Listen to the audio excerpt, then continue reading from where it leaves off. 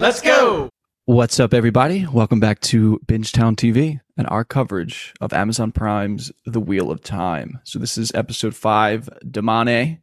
And before we dive into the episode, I just want to give a very quick shout out to everyone that's kind of directly engaged with us, either via Twitter, X, or the YouTube comments. Obviously, be doing this show, I feel like if it was just our friends and family listening, but the fact that you guys are listening and engaging with us makes it honestly that much better and that much more fun. We really appreciate the support. And then if you're someone who is just listening or watching and not interacting, step your game up. Yeah, so that's the opening. And we'll kind of just move right into the episode. Classic Bingetown housekeeping stuff is just that we do this by buckets, either locations or characters. So we'll do Perrin and everything with Perrin. We'll do Tar Valon, which will just be things with Varen. Then we'll move into Rand and Moiraine's kind of storyline. Then we'll move into Falm. And then, yeah, hopefully this won't take us the 2.5 hours that we're thinking it will. Because as you can see, if you're watching on YouTube, got the Eagles jerseys on. Eagles play tonight, so we're going to try to get through this as quick as we can while still giving you the content you love. All right. Perrin's storyline. Just want to very quickly mention that Child Valda was in the episode preview, and I just cracked a smile for me. So I was like, okay, this is going to be interesting. So Perrin's storyline opens with just kind of two quickish scenes of he realizes that Elyas has led him in a circle instead of in a chase for his friends. He decides to set it on his own in anger. They have some interesting quotes here. Not sure how much we want to linger on this kind of opening scene, but just some things I liked is that Perrin is just kind of pushing back on Elyas. Elyas is telling him like the Two Rivers squad and his wife aren't his pack, which I thought was like, all right, bro, slow your roll a little bit there, Elyas. You're kind of creeping into territory you don't want to get into. Yeah, I've known you for like 2 days, bro. Like back off just a little bit. I was kind of getting that same vibes that Perrin is kind of taking offense to it, but you know, it is what it is because he is part of this new pack now. A few of the things they were saying, you know, will my eyes turn, you know, hopefully soon if you're lucky, but eventually they will. You know, you get pretty much night vision and you can see a deer in tall grass. Just so cool. And then the fact that, yeah, he just keeps pressing about the wife and Perrin still has not yet come to terms with it. Like it's still a super soft spot. Just waiting for that to be done. Like obviously it's taken a long time because, you know, it is a whole character trait, but I'm ready for that to be done with. I feel like of our 5, Perrin and Mat have been constantly being told that, you know, they aren't, you know, they shouldn't associate themselves with the 5 anymore. You know, they've kind of left you behind. So it feels like Perrin and Mat are kind of set up to be going down darker paths, whereas Egwene, Nynaeve, and Rand are more on the light side, if you want to call it that. But it's just interesting here because Ishii, I think, tells him the same thing. Like those aren't your friends. So Mat and him are just constantly being told, you know, you got to leave those fools behind. They aren't your friends. Yeah, I don't have anything else to add except this will be like the 3rd time I've said it this season, but the eyes look amazing to me, and I'm happy they addressed it because eventually Perrin is going to have them all the time, and it's going to be so cool because Elyas looks amazing, and when Perrin whips them out, they're just cool. But I know the next scene's a little bit more for me. Yeah. So defining character trait of Perrin. So it's nice that you guys are enjoying that. One thing I would like to add here is just that the group of wolves seem quite loyal to Elyas, but except for our boy Hopper. Hopper follows Perrin. He's kind of whining when Perrin's like, I'm going to get out of here when he's angry. So Hopper's kind of proving himself to be a real one. He shows Perrin a vision of Uno in a cage, which then prompts Perrin to get upset that they didn't bury him. So Perrin now crosses into Atuan's mill, examines the cages. Before he can break Uno out, he hears a voice that kind of warns him about doing so because he'll be discovered by a White Cloak, which he then is discovered by a White Cloak, who we find out is Dane Bornhold. They share a bit of a drink. They have a little bit of a conversation, if you even want to call it that. It's a little more of like a questioning, grilling session before Perrin kind of scurries into the inn to hide. So we get a lot of info dumped in these two scenes. Floor is completely open. We can talk about all of it. And I'm putting this out there now at the top of the episode that a lot happens in this episode from a book reader's perspective. Me and Kyle were texting about it. There is so much subtle lore work that is really well done. We are introduced to some major characters that we're going to have for a long time. So this was an episode that probably hit harder for book readers. I don't know how you guys feel about it. We'll talk about that later. But just for me, you're going to probably see me and Kyle geeking out over some things that you're going to be like, really? Like that's that big of a deal? But there were some moments I was watching with Dave and Aoki where I was like containing myself, but still freaking out because like these are characters we're meeting that I've read thousands of pages of, spent hours with, and just always like have grown to love. And they're finally getting introduced. So if we feel like we're gushing on some characters that get a couple lines, there's more to come. And that this is like Perrin's storyline's a huge part of that, because you just mentioned Bornhold. He gets a lot of important parts, and then Avienda, of course, we'll talk about her. But I guess we're just sticking to the initial part of Perrin going in before Valda shows up, right? That's what we're talking about now. I would say up until Valda. So basically up until Perrin sneaks out at night. Okay. I So think Paul- the Valda stuff's fair game, because I'm sure we obviously want to talk about that, because he was a little bit of a podcast favorite character for season 1. Yeah, you guys, whatever you want Yeah, just some small things. When Perrin was talking to the innkeeper was saying that the White Cloaks actually chased out the Swanshan, so that's why they're not taking Dawn over. Chan. Swanshan, okay. Swanshan, it is. Yeah, dude, bro, I- it's dude. Jackie's son, Sean. Sean, that's what I said. You're the one that said Swan. All right, so the Swanshan, they aren't there because the White Cloaks are actually have one benefit, and that's they can defend the area that they're in. This pretty boy, I called him pretty boy in my notes as soon as he walked up, and I was like, this is a trap, man. Nobody just sees a random person, is like, come on, dude, I'll buy you a drink. I'm like, come on. Yeah. Especially one chilling out by the prisoners, but poor Perrin, I'm sure he was like, fuck it, like I'll get a meal out of it at least. I knew that dude was going to be a big player, and then they drop his name later. The name Bornholt just sounds harsh, and Valda even has the line, one day your name won't be enough to save you.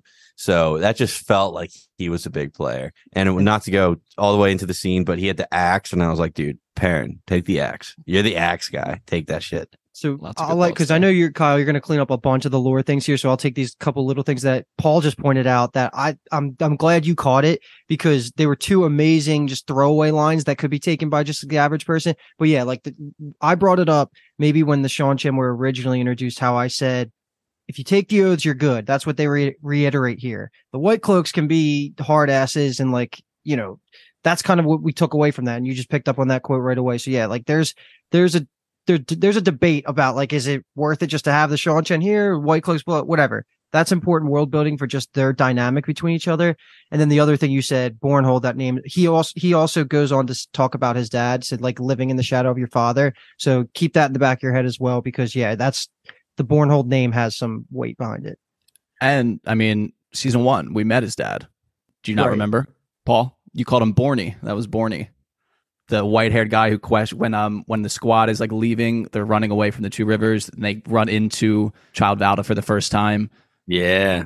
Yeah, the Yeah, guy I who's the remember. leader of that group with the white Mhm. hair. Oh, That's his yeah. dad. Yeah. Oh, okay. That's pretty cool, actually. So that's like a little connection thread That's there. why this show is great. The connections that Yeah. they do is just, it's so good. My comments are just going to be really quickly that Dane definitely made a very good first impression for me. Obviously, we all think Valda is a complete dick, which he obviously is. And it was cool seeing Dane kind of push back against him. I guess when he first gets introduced and Perrin looks at his outfit, I missed that it was a White Cloak outfit somehow, or there was a symbol on the outfit. He was hiding it for sure. Okay. And so that went over my head, but it was cool seeing the interactions between Valda and Dane, and that obviously not all White Cloaks think alike. Valda might be the extreme of the White Cloaks, whereas Dane seems a little bit more lax. Like, I don't know if like Valda would have had a way different reaction seeing Perrin there than Dane did. Dane was excluding the history, I feel like he still would have, reacted a little bit differently. And Dane was very like calm about everything. And I kind of liked him as like potentially like maybe leaving the White Cloaks later down the line.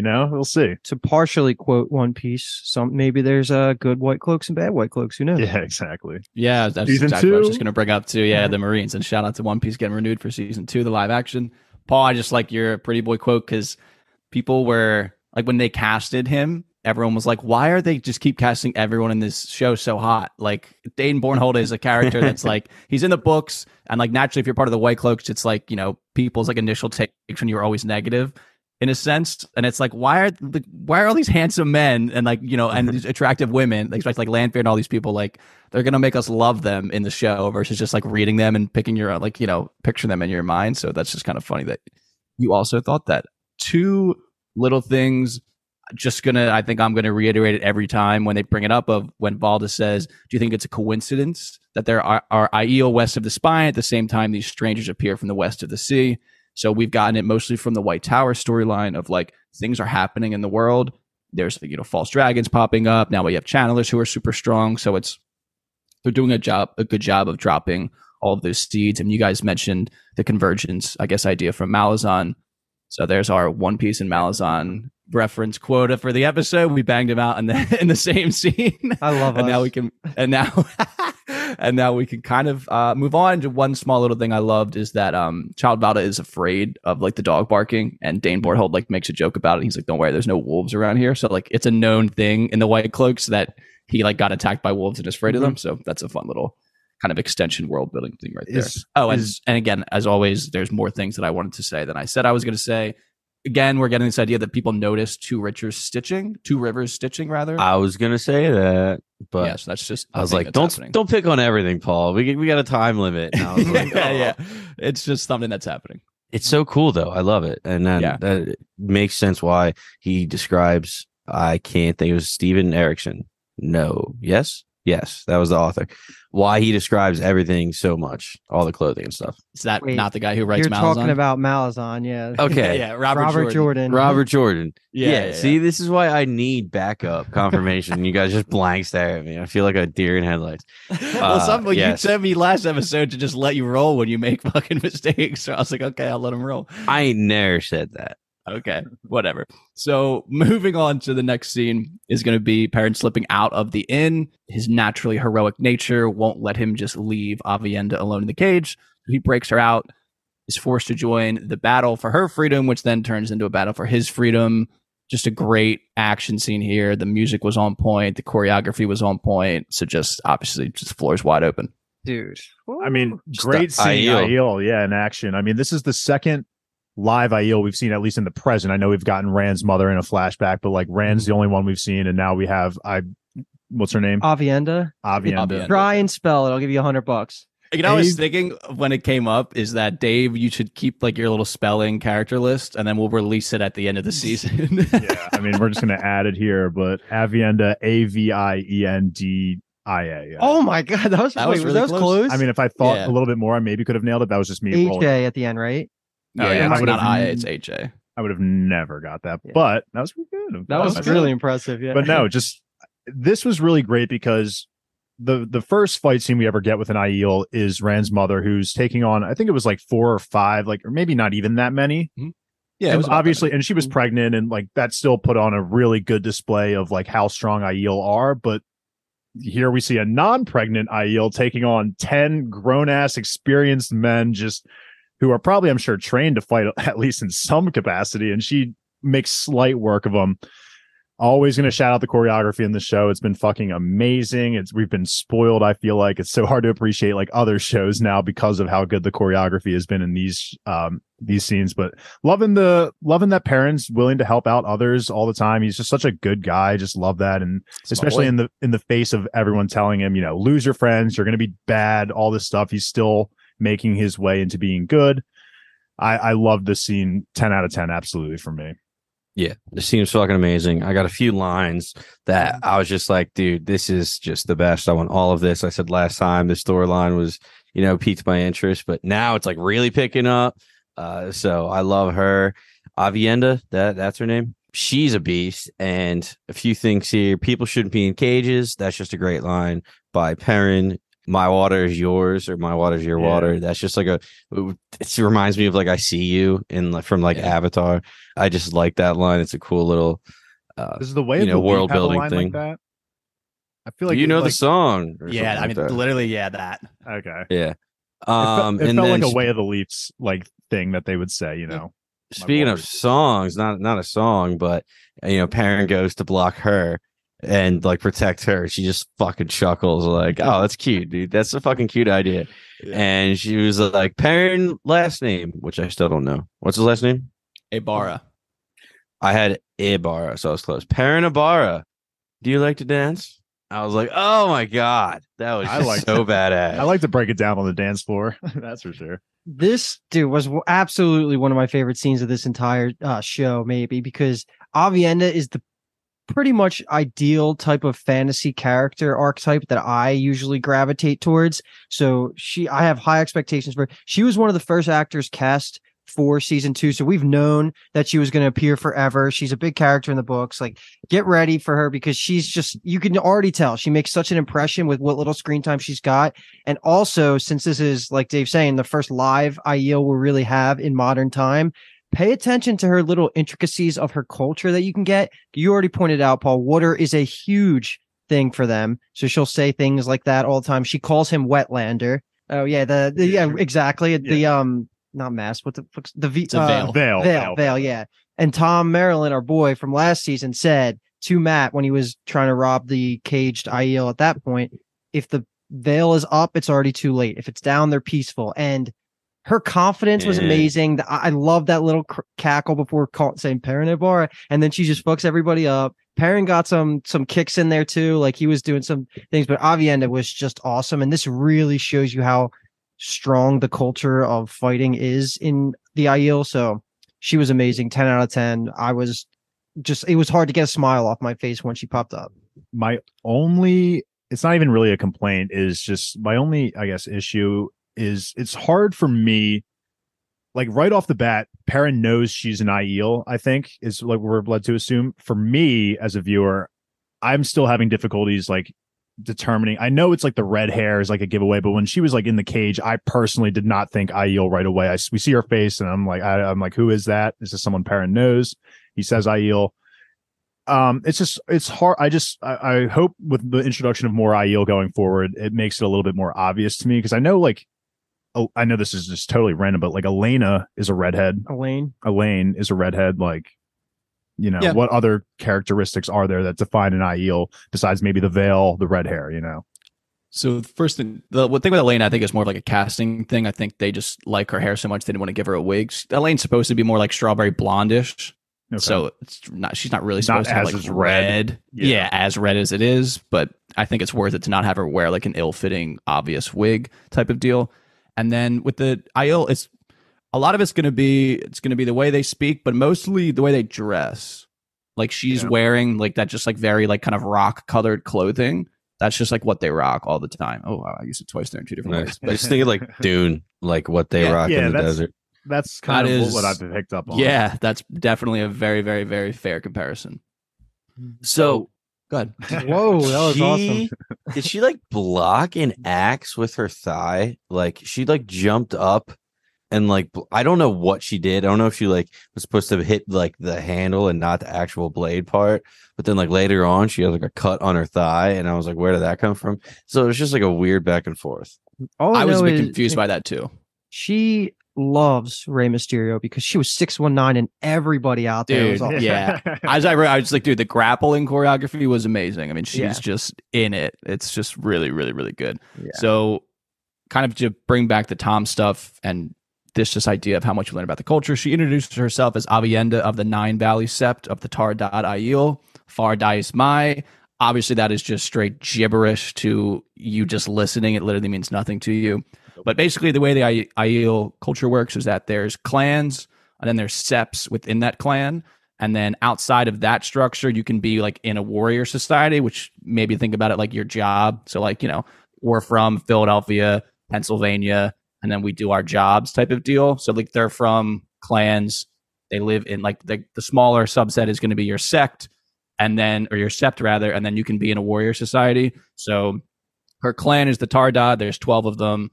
Her sept is the Nine Valleys. It's just one of whatever parts of her clan. And then she's Far Dais Mai, which is a warrior society, which just means maidens of the spear.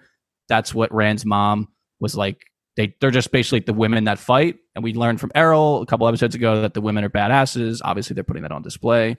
All of that kind of stuff will get reinforced later, but it's just want to call it out now so we can kind of come back and to this like additional moment.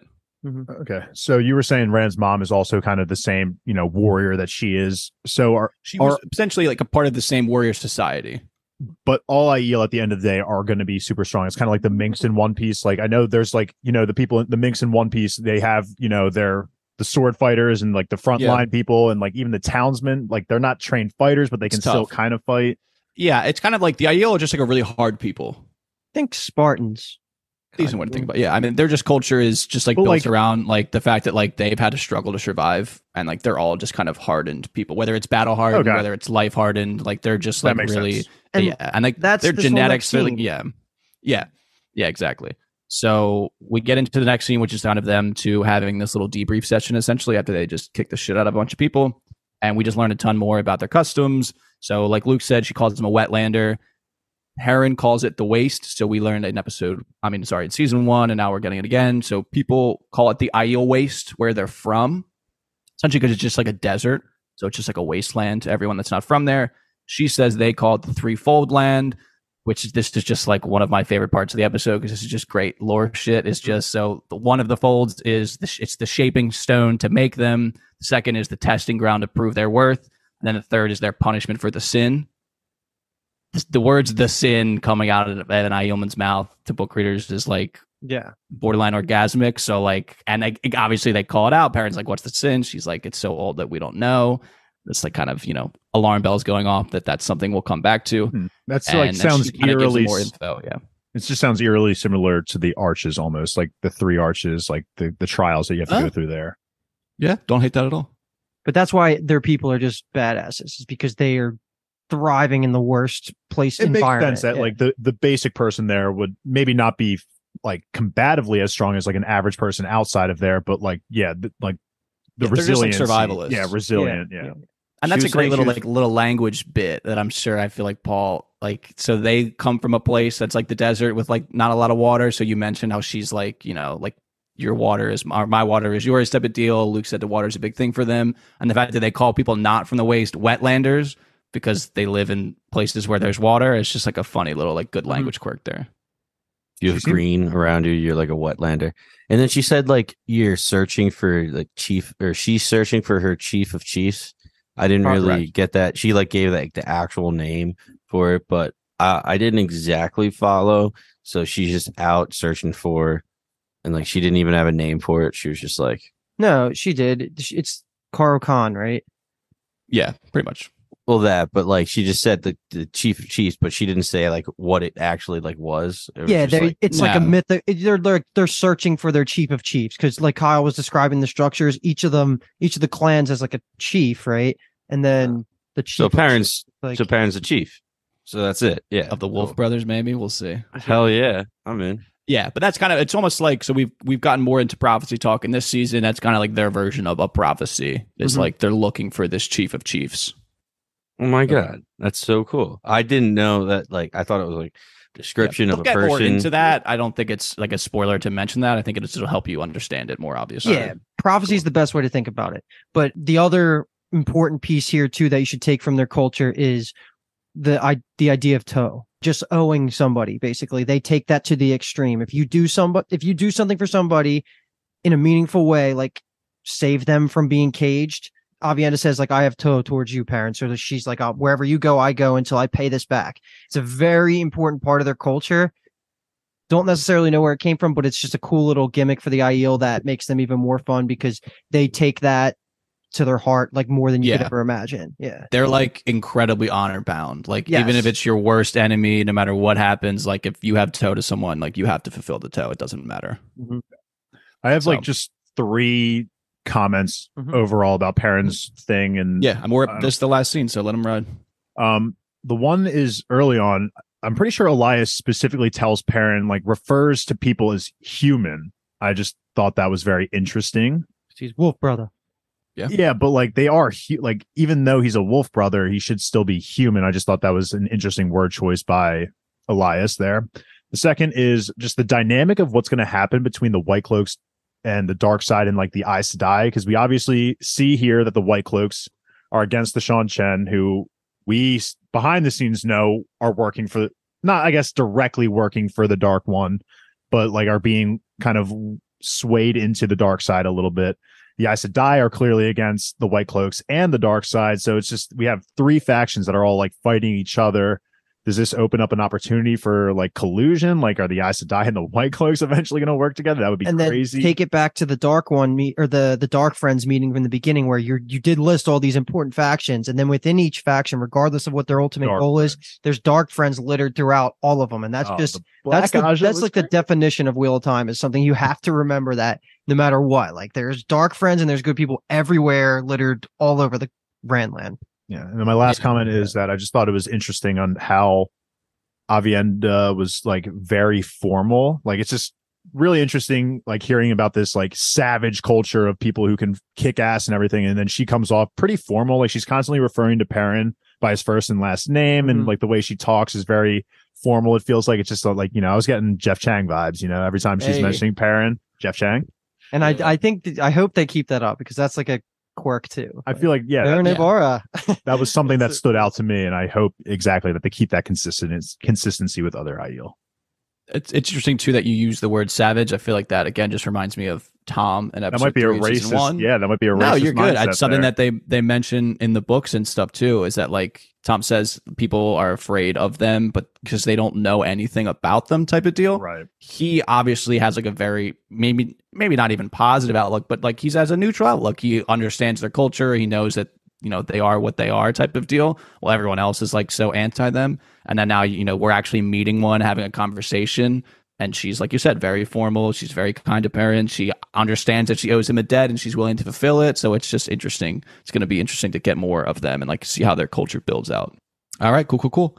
Shout out Avienda and Perrin. Oh, and they're going to fall. Save That's the just friends. the last thing. Oh, and Hopper's just there chilling. And I like how she doesn't even comment on it. He's Oh, just do they? there. They do actually bury Uno, though, right? They do get that done. Not that we saw. Yeah, not that we saw. I don't Mm, think They so. he left him in the cage, which I was like, dude, that was the Yeah. whole point. Yeah, Okay. give me my boy some respects there. Well, he He's my does say, MVP like, in episode 3. We got to get out of here. Okay. So, yeah, Child Valda was coming. You don't want to hang around Child Valda. I think Una would understand. Yeah. All right. So we're going to dip out of that storyline. We're going to dive into Tar Valon, which is just going to be pretty much Varen. We're going to take all of the Wonder Girls and kind of Leandrin kidnap scenes, and we'll work them into the Falm storyline because they make more sense there. They flow better. So basically, the initial scene for Varen is that she arrives in Tar Valon. I just love the little, like, for whatever reason, sneaky little entrance of like this. I almost said hoarder. This rider on a horse with like the black cloak. And it's like, who's that? It's Varen. So she meets up with some brown sisters. They have a little conversation, but she kind of just starts planting the seeds of like her actual mission work, which I thought was fun because she's like, I need the gossip type of deal. Don't know if we want to have any comments on that opening scene. Naomi and Jessica. Is that what I Correct. heard? Yes. I just think of Yennefer because it's Jennifer and Jessica just replaced with a Y. I just Yeah. cracked the fuck up. So much Yasker and Yennefer. Yeah, it is a Y. I just love the idea. Jessica. I love the idea that like they're hanging out in the headquarters is just like the library, like knowledge all around them. That's just Mm-hmm. Yeah. who they are. That's so They're getting cool. crunk.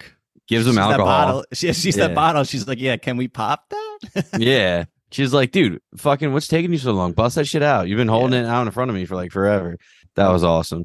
And she was just asking more, or they were asking about, how's the history of the world after the breaking, tell us everything about how that is going. So that's cool that they're just bringing that in and people know her for that. That's like her goal. So that's nice. That was going to be my one comment is I love how well respected it seems that she is amongst like all the Aes Sedai. Like she comes in, people immediately like kind of straighten up a little bit. They're like, oh, it's you. Like you're here. Like, what are you doing Yeah. here? And I love that people know her and that she's well respected because I have definitely come to love Varen. She's on our side. We've got that confirmation. Mhm. So love her. Varen's the shit. And it's just cool that basically every conversation she has, maybe besides the initial one with the Browns, you can tell that she is based like one step ahead of whoever she's talking to. And she already did all the grunt work of the knowledge part of it before that conversation. And she's playing some manipulation games a lot of the times, like with Shiriam and all that stuff. I just love Varen, and I feel like they're really showcasing how competent she is as a Brown. And it really I like when they're highlighting non-greens and Yeah. like we get Moraine as a blue, which is good enough for the blues. We know the reds are all bitches, kind of like Leandrin is like our face of the reds. It's good to see some of these other colors because even in the books, we don't get a lot of like the whites and Yeah, the Greys. Oh my The god! Greys, like- off the top of my head, I don't know if I could name you a single Grey sister from the books. Exactly. They're cool factions. So I like when you Yeah. get to see some of the other colors that we're not like super used to. And you can choose your faction, correct? Like Yeah. it's not like the Sorting Hat in Harry Potter where No. you're kind of Nope. all put into based off personality. But okay, because I was just thinking, like for me, I guess because of the characters that we've had represent each color, like Leandrin red, I just automatically assume like, oh, like all the red, like Luke was kind of saying there was like, oh, all the reds are bitches, they're just like powerful, just like hate men kind of people. But if you can choose, then that obviously Mhm. doesn't matter. But I mean, it kind of sorts you in that way. Like if you agree with the Reds' mission, Right, And then, yeah, like, then you're eventually, kind of- you're involved in it. You get I mean, I want to say propagandized because I'm team men over here. So that's kind of, I guess, in a sense, Right. it works out in a similar way. I pretty much get recruited, Mhm. which is an interesting idea. Like people with similar personalities are going to just kind of gravitate towards similar. And then also skills come into play. Like if you are a great you're healer, then you're going to be pushed towards the yellow. Yeah, exactly. I just again agree with Luke. I love the characterization of they're doing of the Browns here, and then just I think these two characters are good examples of kind of like how wide-reaching they're taking influence into this adaptation. So like Yasuka, from what I looked up, is a character that you meet her in like book 10. So it's just cool that like we know she's out there in the world. She technically was alive and doing shit books 1 through 10. We just didn't hear about it. So it's just bringing her in here. It's just fun that they're obviously, thinking about the whole show, the whole series when they're making these adaptations and changes. And then Naomi, I looked up and I didn't find a single Naomi Sedai. What I did find was that so in like a community called Tarvalin, I think .net in like the early 2000s, which was like the OG home of Wheel of Time friends and community, like online, there was like a mod whose name was Naomi Sedai, was like whatever, like important, prominent. She ran things. She was like at events and stuff. And I'm thinking it might be an homage to like that woman in real life. Cool. I know. So I'm totally making an assumption here and potentially giving credit where it might not be due. But if it is that, I just love the idea of that. And I just wanted to give it a shout out. Well, I feel better because I didn't recognize any of their names and I was not going to say anything about it. Yeah. I think it's funny. No worries. And you had just said too that Varen isn't like a character really until book 10. No. Varen is. No, Yasuka isn't. Oh, okay. Because I was going to say, and like you were Varen's saying too, how you like the how, and you like how you were they're kind of making these changes. Whereas in One Piece, like we get the whole Garp storyline, and we're like, fuck this storyline, Well, you can just think about it that if they need to have characters, might as well give them names of people from the book, and you can do those kind of switches. Yeah, for sure. Okay, so next Varen scene is obviously a bit more meaty, a little bit of a bigger scene. Luke kind of let us into it a little bit. She goes and she pretty much surprises Shiriam, who we've learned throughout a couple episodes is the mistress of novices. So she's in charge of all the novices. She asks her about Nynaeve, Egwene, and Elaine. And her response is a bit concerning because she really doesn't know what the fuck's going on here. And I think there's a lot of like subtle wordplay that goes on here and like facial acting that tells us a lot about kind of this interaction here. Yeah. And it's interesting because like I don't know. I was trying to figure out how to take this because I didn't know if she was lying or if she genuinely didn't know and she was just trying to cover up and like because she was embarrassed that she didn't know where her novices were. Basically, like she wasn't doing a good job is initially how I was taking it. Mm-hmm. And she's just like flustered because she's like, oh shit, you're calling me out. Like, and I don't have an answer. And then she's like, there it is. I see it now. Or she just fucking made that up on the spot. Or if she's in cahoots with Liandrin and that's why she was flustered. But yeah, again, that was more secondary. I initially took it like she didn't know. But we got an answer later. Yeah, we could totally combine this with the next scene, which is us kind of getting, you could say an answer, probably the leading hypothesis, because we trust Varen and her kind of deductive reasoning type of deals. So we get introduced to a new kind of concept / weave, which is compulsion. So essentially it's the idea that you can like use the one power on someone to have them do what you want and they won't remember it. So that's exactly what I was kind of taking it as. Because Paul, I was the same way with you. Like I was struggling to figure out like, was Shiriam, is she siding with Liandrin or was she just completely embarrassed by the fact that she did a bad job? But I thank you, Kyle, for that clarification because it did kind of seem like she was like agreeing with her at some points. Like, you're right. Like, this is weird that I wouldn't know where they are, like all this stuff. Yeah. And it did feel like it was a mystery. So that clarification is great for me because again, hearing it from you guys is so much easier than, having the show explain it with all their like the knowledge and how sophisticated they are. It kind of maybe went over my head in the moment, but that makes so much sense. My two comments are one, just if it wasn't obvious already, compulsion is as simple as it's Imperio from Harry Potter, right? Same thing with the memory loss being a thing. Two things that get brought up here subtly that I'm sure their names have already been dropped, but I'm just going to reemphasize. The excuse was that Egwene and Elaine and Nynaeve were out visiting. They were going to visit Elaine's family in Camelin, right? Correct. And they say Gawain, his name gets dropped. I don't remember. Did they say his? I don't want to spoil anything. They say that who that was. I believe they just meant that it's his name day ceremony. Okay, not a spoiler. That's what I have written down. It's Elaine's brother. So that's one of the I think things. they did say that because that's what I was going to say. And then also at some point, I forget if it's in the Shiriam scene, but they talk about Queen Morghese. That's her mother, because she's the what's God? I can't remember the She's the lo- queen. No. What's Elaine's title? It's the She's heir. the daughter heir of Andor. Daughter heir. Yeah, the daughter heir. So this is Morgase as her mother. So just try and, we're going to get a lot of names constantly thrown at you. I don't know how much we're going to see, but Queen Morgase is a big player in the politics of the world. Was Jessica in there just cleaning for her? No, she was doing that on purpose. Like Varen and her agreed to that plan where Varen would drag Shiriam out of the room. That girl in the opening scene that was cleaning was just a random novice. That was not Jessica. That was not Jessica. Okay. Yeah. That's what really fucking confused me because I thought they were the same person at first. That makes kind of way more sense. Yeah, it's hard to tell because she's wearing the novice white, but she has like that brown kind of like overall apron over her, and like the Jessica and Varen are brown sisters. They wear brown, so it's the clothing means a lot in the White Tower. So I guess if you're ever confused, looking at what people are wearing, again, Two River stitching. Again, they're keeping us reinforcing this idea of you can tell where someone's from or what they do from their clothing, the white cloaks. Haha. So yeah. Ooh, Meditations of the Kindling Flame. You guys ever read that one? No, actually never heard of it. But okay. Which probably because Shiriam about has had it fucking checked out of the library for the past 45 years. The best part of that whole conversation was the coining of the term Black Aja. Correct. Dude, Alki and Dave were loving that when they said it live. They're like, whoa, "Oh my God." Whoa. I missed this completely. What? You don't remember her saying that? No. That's what it's something that's like something that you could just probably make the assumption that they're probably called Black Ajas, but like with the fact they say it and refer to them as Black Ajas, I'm like, that's tough. I would totally be a Black Aja. Paul, the context was she was trying to Varen was trying to figure out how Shiriam wrote that, but didn't actually do it. And then they were saying, like, is it from compulsion? And then the other Brown says, if it was compulsion, then that means that you're saying that the Black Aja exists. Like there's sworn dark into the friends dark. that are Aja. Okay. Yeah. Because using compulsion would be against the three oaths. So anyone who was like a true sister of the tower couldn't actually do that because she physically is unable to because the oaths wouldn't let her. So she can't use the power on obviously, other there's Aes Sedai, someone in here that can do that. So like they have to be Black Aja. They have to be a friend.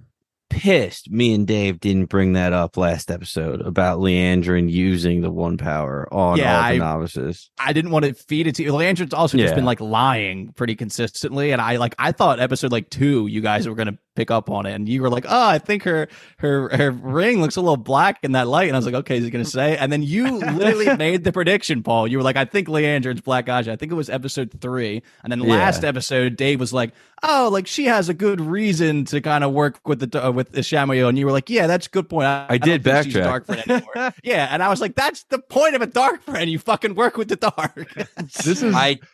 This is exactly what I was saying last episode. Is this show makes me feel so fucking stupid for just like so many obvious things that I feel like I should just be predicting. Then all these listeners are out here just like loving this, me being an idiot on fucking podcasts. It was more like her relationship with Nynaeve that was like throwing me off because I thought she was like recruiting her to the Red Aja. I wasn't thinking at all about like she was actually trying to recruit her like ahead, like 2 steps ahead, like to be a dark friend. That's just crazy. But we were also kind of like, I feel good a little bit. Yeah, I mean, I guess you were there. Bit. I mean, you could feel 10 out of 10. I feel like you should probably feel maybe 9.75 out of 10. The conversation... I got other ones in here that I'll feel good about. Sorry, Dave. Sorry, you do. Yeah. No, I was just gonna say the conversation. It just feels like we were there, we were at the deduction, but like I didn't want to fully commit to the fact that she was a dark friend. I just thought that maybe for the time being it was like a temporary truce, but I guess there's no temporary truce. It's either you're in or you're out. So let's talk about her because that's the last scene with Varen, and that's right here because Leandrin comes back. This is on the other side of betraying the girls, and I'll just take it, Kyle. She just comes back. Varen confronts her about the missing novices, and by the end of the scene, you can tell that Varen went into this conversation with some suspicions, and she was like trying to play some games there. Leandrin acting her ass off, but like, how does anybody that's ever spent 5 minutes with Leandrin know that this isn't just bullshit coming out of her mouth? Because the way she's like, oh my God, like we got to go figure this out. Like we got to tell everybody. It's just like, that's kind of what came to my head first off was like, why is Varen not being like, you're acting a little weird here. You're not acting like your normal Leandrin self. But then I also this kind of goes in the comments that I was saying earlier about how she's so well respected. I kind of just thought that, maybe like she's quote unquote higher up than Leandrin, or maybe like more experienced. And so Leandrin is more formal with her like how she kind of is with the Amelin seed. I know she kind of Say pushes back with the They're Amelin on the seed. same level of a step under a sitter, right? Yeah, it's interesting because in the books, it's really about how powerful you are. So they haven't done it in the show, and it'll be interesting to see if they don't.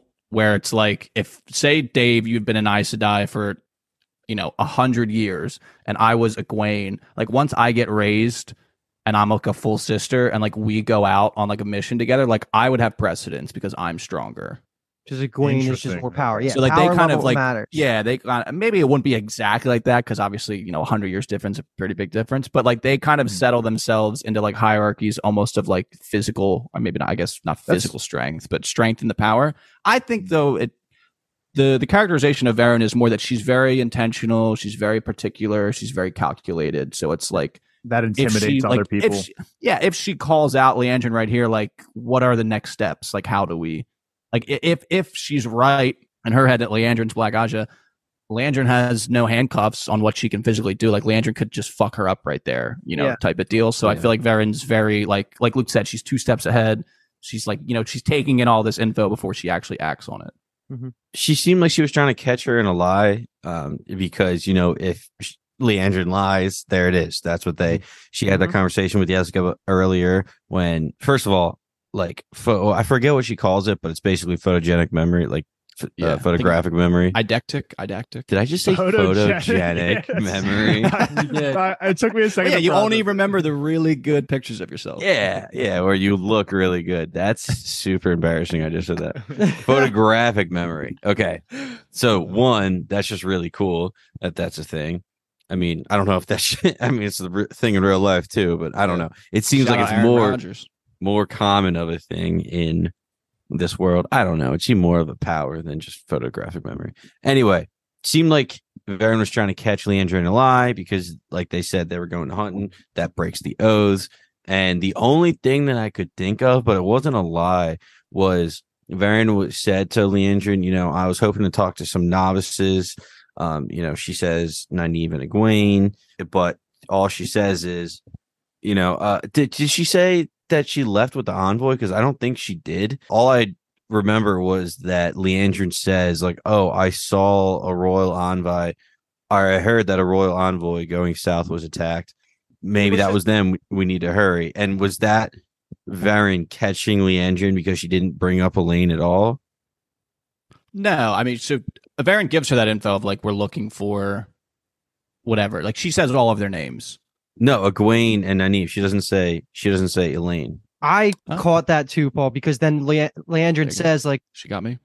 No, yeah, like that was actually a lie in the way that because she never mentioned Elaine. I agree with you because they talk about Nynaeve already being accepted, and then Leandrin says, "Well, we got to find out where the novices are." Like I thought it was going to turn to that where she was going to say, "I never mentioned novices. I never mentioned 2 novices." That's what I thought it was, but I don't really. They didn't. But that's like a Varen type of like that. She'll file that one away type of deal, right? Exactly, and it wasn't exactly a lie. It was just like making an assumption by Leandrin, I guess. So totally like that. Well, I know it was an actual lie, but Varen can't call it out as an actual lie because she doesn't know that. So like she can't use that as evidence. But the fact that Leandrin said a royal envoy going south and Varen didn't bring up Elaine at all makes me think that was her trying to catch her in the trap. Or at least now she has her in her sights more often because she's suspicious. It's a good call. While we're on this topic, can we just cover oaths real quick? So are they like just like a verbal agreement, or are they more than that? So like we know obviously in season 1 the Amelin seat and Moraine, more than that. Because was that an oath that the Amelin seat and Moraine took that like when she got banished? Okay, it's a terrible rod. Yeah, spirit that rod. Stick. Spirit stick is what spirit stick is like they swear the oaths on that using the one power, and the one power physically restricts them from breaking. the oaths. Then this might be a spoiler question, then you don't have to answer it, but my next question was going to be then how would someone be capable of breaking that oath without repercussions? Like how is Leandrin capable? The dark friend, lying? Brother. You got to be the dark one. That's a big old watch and find out. Yeah, that's what I figured, because like how is Leandrin able to do all this without any like immediate repercussions of like, oh, you lied, so now you're dead kind of thing, It's okay, but let's leave it. But yes, I think you took away what you needed to from that. It's a physical thing, and if you can get around it, it means that you were something else obviously happened. Right. Yeah. White Yeah. asparagus. I thought it was That's so funny how when to make she's it like, sound. Leandrin's like, yeah, I have this one asparagus, that like is only from this one village. And Varen's like, yeah, that only buzzes this one time. And you can only get, yeah. She just like finishes the sentence where she's like, fuck off, bitch. I Yeah, thought that perfect. was so funny. Perfect She already alibi. knew. Perfect alibi. She already Yeah, knew going into that. Oh, yeah. Way too Leandrin's calculated of guilty. an alibi. Yeah. Way too calculated of an alibi. That was a good alibi though, because she Oh, yeah. probably used the ways to get to a random spot and then just Yeah, but It was just too good of an alibi, you could say. Yeah. yeah, for Varen, exactly. Yeah, exactly. Yeah. No such thing as a perfect coincidence for our gal. Those girls Aaron. are worth more than gold itself. Like, shut up, Yeah. Landry. And you don't It's give like, a what are you shit doing? about Let's anybody. go. Yeah. Yeah. You killed All your right. novice last time. You were freaking training them. Jesus. Which I That wonder if sounds that's like a gonna. nice little pin comment. Oh, go ahead, Dave. Yeah, that was pretty much what my comment was going to be. Let's pin that because I feel like that death of this student is going to somehow, like, knowing this show, it's going to somehow be like, maybe the second rebirth of the Dragon Yeah. Reborn she killed, and then now it's something crazy like that. I don't know. All right. I love what you're thinking. I love what you're thinking. Okay. So if you're All right, questioning, oh my gosh, they talked about the one tower and the White Tower and Leandrin, White and they Castle? didn't mention the actual scenes with Nynaeve and them. Well, don't worry. We'll get there in our last storyline, Thom. But before we get there, our second to last storyline, Rand and Moiraine Sedai. Okay. So this is kind of a direct continuation of episode 4, the ending, where it's like, we got to run. So they're running. This is Rand and Moiraine, that is. They're fleeing the cabin in Kingslayer's dagger. They eventually kind of recruit a local farmer, we'll call her, in their bid to put distance between themselves and Lanfear, who is pretty hot on their heels. So I think we talk about kind of everything up until like them actually like leaving and like Lanfear running on the road. So like they're running down the hill. We kill the horse. Landrin. Lanfear gets her own horse type of deal, and she sets off. I think everything within those kind of 2 pieces of bread sandwich. One, I just love how calculated Moiraine is. Like, killing the horse. I mean, sure, it's savage and it's annoying because like Rand only ever sees like this kind of side of her. It's just like, because he's watching, like, he obviously doesn't want to kill the horse, but she's like, we got to fucking do this right now, otherwise she's gonna chase us. And Rand's like, no. So like, I just love. I know I was saying in the last podcast, I think that it bothered me how much like she's calculated and she's just like going and She'll going. do whatever it takes. But like here, it's kind of funny, especially for Rand. But the one thing I took away immediately here is like, as Rand is questioning Moiraine about like what the fuck is going on, like there were looks on his face, like he kept looking back at this, looking for Lanfear, I guess. But to me, it seemed like he was devastated by the betrayal, but like he still does have feelings for her, and that was kind of. It's really cool how they gave us those like facial clues in the beginning of the episode, and then where we end up at the end of the episode with him like accepting that he's going to meet with her and talk about their relationship. Like, I just think it was really cool because I did right away think like this guy is definitely not over Lanfear, even though she was literally just trying to murder him. And yeah, we'll see.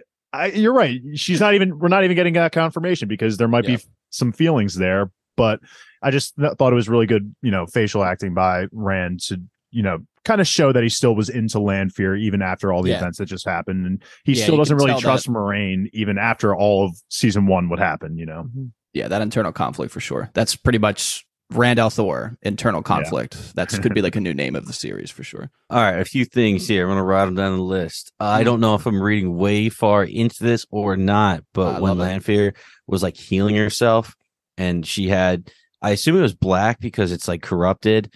I don't know if it's still the one power or like a different source of magic. We haven't really gotten that. I'm not going to ask for clarification and put you on the spot, but it's either a different source altogether or like it still seemed like it was pulling on her surroundings like Moiraine did with like, obviously the earth and the air and everything around her. Especially I think back to episode 1, when she takes the tavern down, she's pulling the weaves from the rocks and the stones of the tavern and everything like that.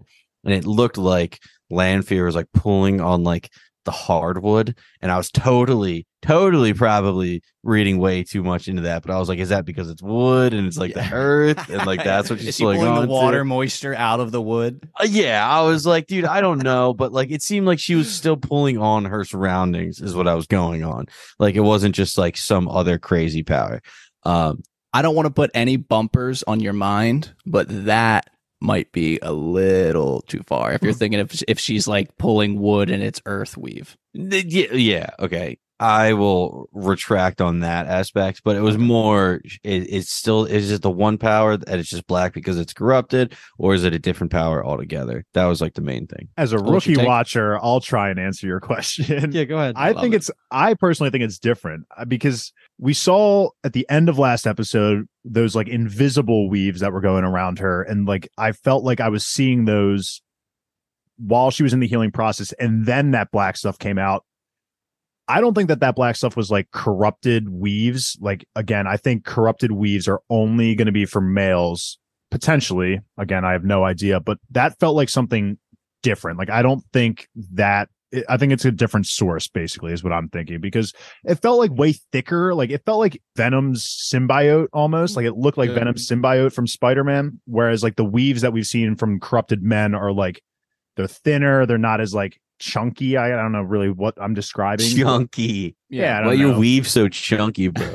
Yeah, so I'm thinking that might be like some like reserve power that they have, not related to the one source. Because again, the main Who's reason they? I'm thinking that Lanfear, I guess, like they, as in like maybe the Forsaken can pull from something else that's not the one power. And the only reason again I'm making that assumption is because I think the black is only supposed to be for men, and that's just where I'm at personally. But if you want to go ahead, And I'm only answer asking your own that question. because I want to get like your official takedown in the right words. Basically, I just think that black stuff that she was using was not the one power.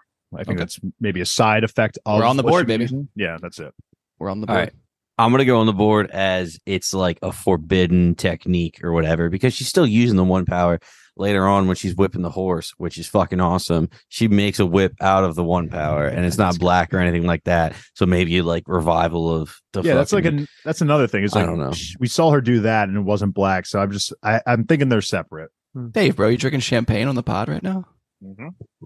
I don't Champagne know. of beers, baby. We're getting Oh, ready. we got 2 champagnes. Damn. We're actually going to need a third one, baby. Let's go. Oh, maybe I'll bring some champagne over after this. Oh, is that a little sixer that's getting tossed around? Tall boys, too. Tall Oh, boys. oh yeah. I getting a freaking little bought those last Swayze. week, actually, now that I remember. You did. Emily. Thank you. Give me another beer.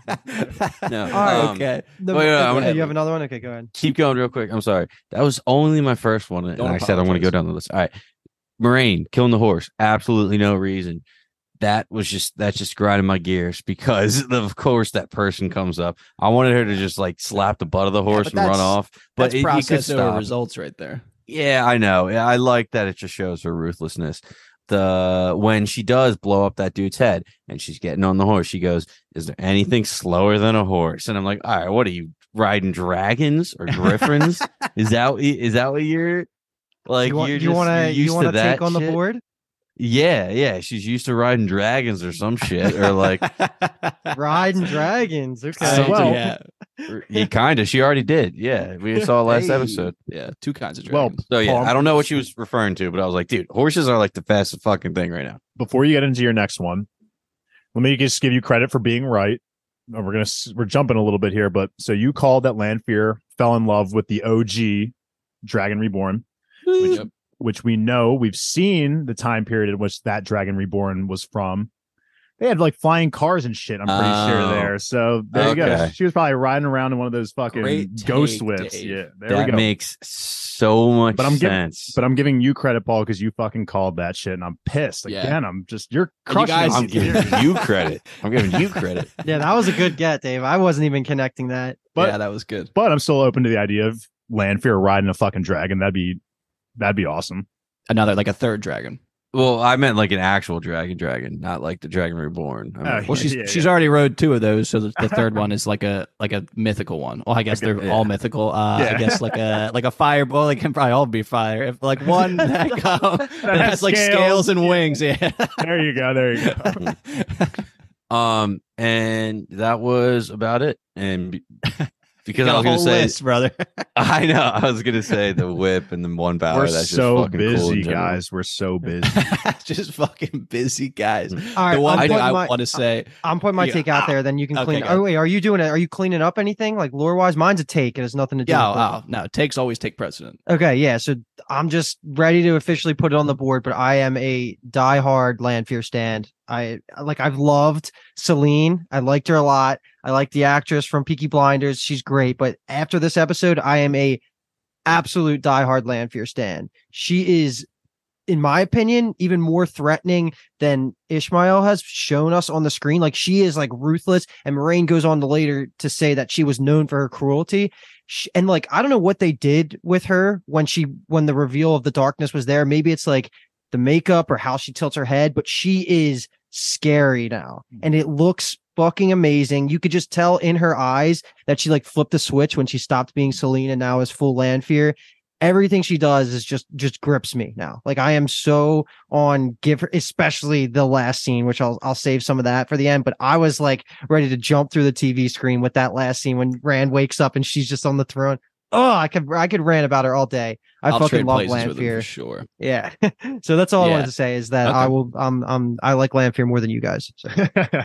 I love it. I'll slide into second place there. The sound effect of her like using the power when like her just like, so she has like her hand down on her side, and like that little circle, like Krillin's Destructo disc comes up, and that guy's head just pops out of existence. The sound effect of all of it was legitimately perfect. The first time I watched, that's when I texted you guys. I was like, I'm 10 minutes in, and this episode is insane already. We got to that scene, and I was like, this must have been where Kyle texted us. Yeah. Dude, I was like, oh my God.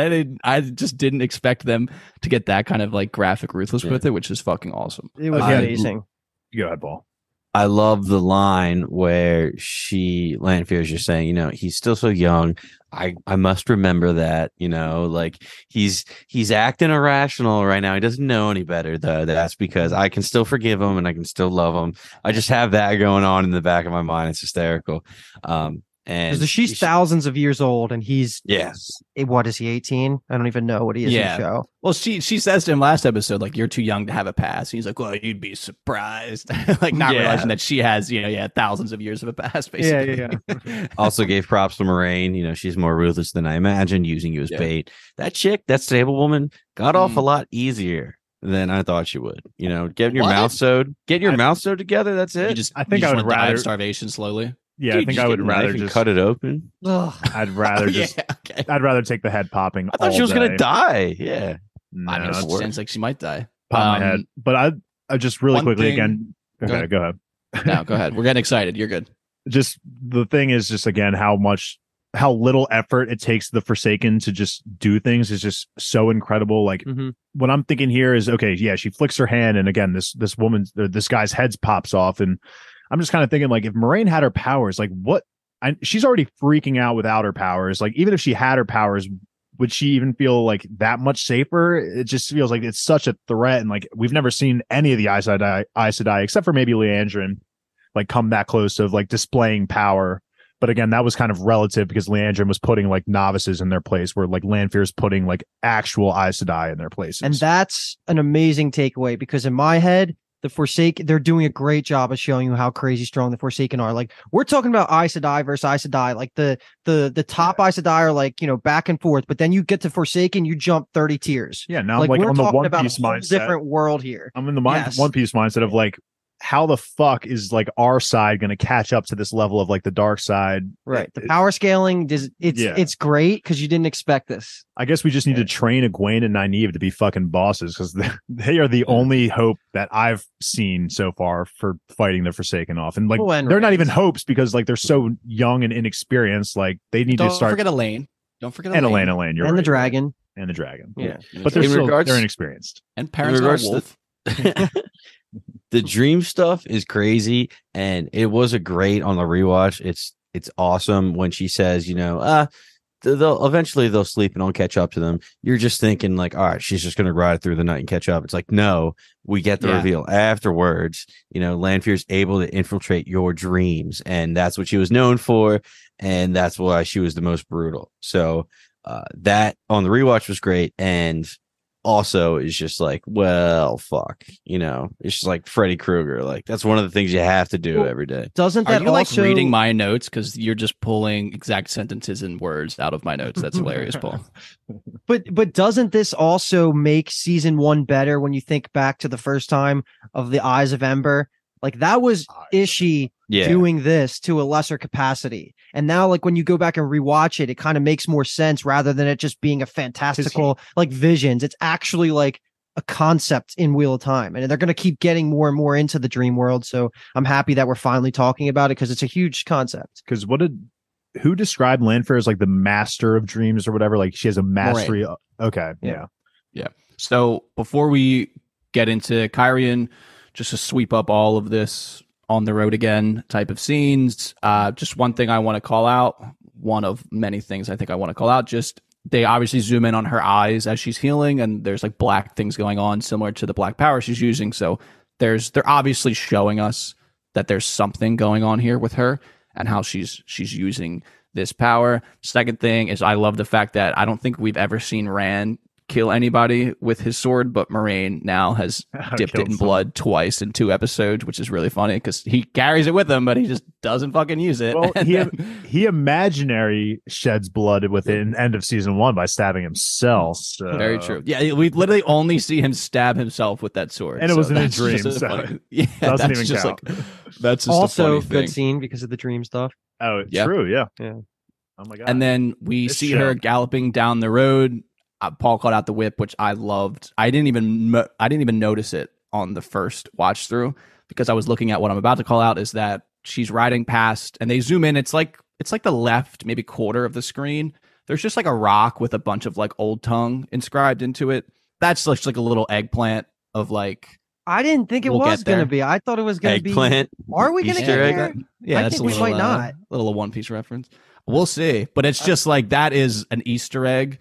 That's maybe we'll come back to this conversation, maybe we'll not. But again, along Dave's theme of this show, just does this shit like that's a purposeful, very purposeful breadcrumb that it took up that much of the screen. It's very obvious that there's writing on it. Maybe So, we'll get there. I Maybe was we won't. confident enough that we weren't going to get it that I thought we were going to talk about it, but you rather just wait. Yeah, I think we should wait. Okay, that's fine. I'm I fairly felt like- confident based off of things I've been reading on the interwebs. Gotcha. Okay, I'll leave it. I feel like this is the thing that you were talking about, episode 3 or whatever, episode 4, when you were like, they're walking through the woods and you're like, I'll riot if we don't see or get a glimpse of whatever they're talking about. No. That's not it. We're Okay. talking. Got it. We're talking more epic. Yeah, Okay. yeah, that stuff is way more non-negotiable. Yeah. Yeah. So just this conversation they have here, essentially, Rand now finds out for the first time that he has not actually killed the Dark One. So that's, I feel like, quite the blow to his psyche of like, before this, we've mentioned where he's like, all right, I did it. I did what I had to do. Now I just have to manage not being an insane person and killing everyone around me. And now we're literally back to square one, or even potentially square 0. Oh no, Maybe square negative. Yeah, because we did negative work at the Eye of the World. So he's like, holy fuck. The Forsaken Luce, he keeps using Lieutenant, which makes me giggle and laugh every time. But I'm pretty sure the subtitles say Lieutenant, which is just funny. And then wait, so they're saying lieutenant, but it's not lieutenant. They're just So who's the apparently right Lieutenant is tenant? like a classic like fantasy way to say it. I have no idea. I don't know. they if I've say it in ever heard that in my life. Malazan a lot. Like you Okay, could be a there you go. lieutenant. Yeah. Well, I was gonna There say you go. with this show too, like, are we gonna expect a right fucking hand tenant now? Like, is Yeah. that Lanfear? Like, Yeah, the like where you're picking up- subtleties. I feel language like matters. Yeah, language does matter. And if it's Language the left matters. hand, I have a right hand personally. I don't know about Yeah. you guys, so All right. And then she kind of puts this idea into his head and subsequently our head again of the idea that Shamiel released Lanfear. Maybe he'll release them all. And if he does, we'll have no hope, which is just fun because we know that one of his names is the Betrayer of Hope. So there you go. And Mover of Plot. So moving into, we're actually in Kyrian. We already mentioned how Moraine said that Lanfear is really good in dreams, master of the dream world. She actually drops the Old Tongue name of the dream world, which has 2 apostrophes in it, which is Tel Iron Riyadh. We'll just call it the dream world. Mhm. Yeah. Although, Dave, I'd love to see you spell it. And Not that one. and this is one was a where I little literally bit- wrote, she's Freddy Krueger. So I like that Paul made that connection. That's like a very easy one-to-one kind of way to visualize it. And we get into, it's just like a lot of conversation going on at this point. We meet Barthanes, who we learn is marrying Queen Galdrian. I only really bring that up because I mentioned how I was like, there should be a king of Kyrian, but in the books it's King Galdrian. So we have Queen Galdrian, not really against it. We'll see what happens there. But we've kind of put a face to the name of the nephew who's going to marry the queen. I don't know if we have any takes on Barthanes as a character. I don't know how Just necessary it is. The real pretty boy. Yeah, true. He's going to be king, basically. So obviously, I feel like they're setting him up to come back as a character. We'll see what happens there. Yeah, Like, it was just a whole weird aspect when he was like, "I'm going to be your king, so I'm expecting you to be all good subjects," or something like that. And I was like, "Was that a joke?" Because I think it was a joke. it didn't seem like you got to laugh a little bit, brother. Like, I don't know, sarcasm's not as apparent in this world, but I loved the aspect of Moraine distracting him from the blood by like complimenting him and calling him my liege as she like dips out. I'm like, just Moraine's just so damn quick, man. Playing games, dude. She's a social manipulator. But you actually, I'll take it, Kyle, just because it's the next thing that happens is we do get Moraine and her sister in the room, and this is the first time we get to see Moraine vulnerable. And I don't, maybe ever. I don't know if she's ever been this vulnerable. Maybe with Swan. I guess not with another person. Right. And it was good to see because I feel like she's probably on the lower end of the totem pole right now, and the general audience makes complete sense. She's kind of just been a mean to all of our main characters because she's thinking about the big picture. I'm always thinking about her thinking about the big picture, so I always forgive it. But it is cool that she like is lost for the first time, and her sister realizes that. I think talking it out really helped. And then she was 100% correct in saying, if I make the wrong decisions here, everybody in the world, in the history of the world, can die. So like the weight is worth talking about. And I like that it's a reminder for viewers like, yo, like you hate on Moraine all you want, but without her, we don't even get this far. Yeah, I feel like without this podcast, I feel like as a viewer, I would have needed to hear that, because we on this podcast talk about all the time how she is literally just pedal to the metal. She needs to get things going. And so for us, it's easy to remember that. But you're right. For the typical viewer, they might just be thinking like, Moraine, she's being so mean to everyone. Why is that? Here we get that reminder. When the future king introduces his mother, she cuts him off real quick when introducing him to Moraine. Yeah, we've met. I'll try to bang him earlier. That was great. I love how they just left it there too. There was no explanation of like, we just ran into each other at a party. It was like we could take that a different way. One very small thing last episode, we were talking about whether or not Moraine ever visited her sister after she went to the White Tower. It seems like we got confirmation here that she visited. Last time she visited was 20 years ago. So he was at least born by then. Yeah. So she didn't completely abandon all these decades. So just some interesting information. Best scene ever. Yeah. So they have this little, basically, Anvir, her sister, convinces her that she can stay and there's another way to go about things. This is when she kind of, I guess, has that epiphany. Also, the last thing I'll say is that, I mean, this might be a crazy take, but her younger sister would. Oh yeah, no, absolutely. I'll back you up. Would. Yeah, I might slap the GILF acronym on her. Absolutely, I'm with you on that one. Just in the interest of pure honesty, I think I'm there. We want to get real personal with our viewers. I mean, I really think I'm there. Shout out to her. She's got options. Why would she go for you, bro? Come on. Yeah, that's true. That's true. I mean, we have like a super popular Wheel of Time podcast, so like we'll help bring honor to the Damodred name. I'll take her name so that it stays in the family type of deal. I have things to offer. Dude, the way she pulls apart Moraine right here, she's like, dude, I know you. You don't have a plan. You always have a plan. You don't have a plan. You're freaking the fuck out. She would look at you and just tear you apart. Well, yeah, she just wants to. She can dominate the relationship. Oh.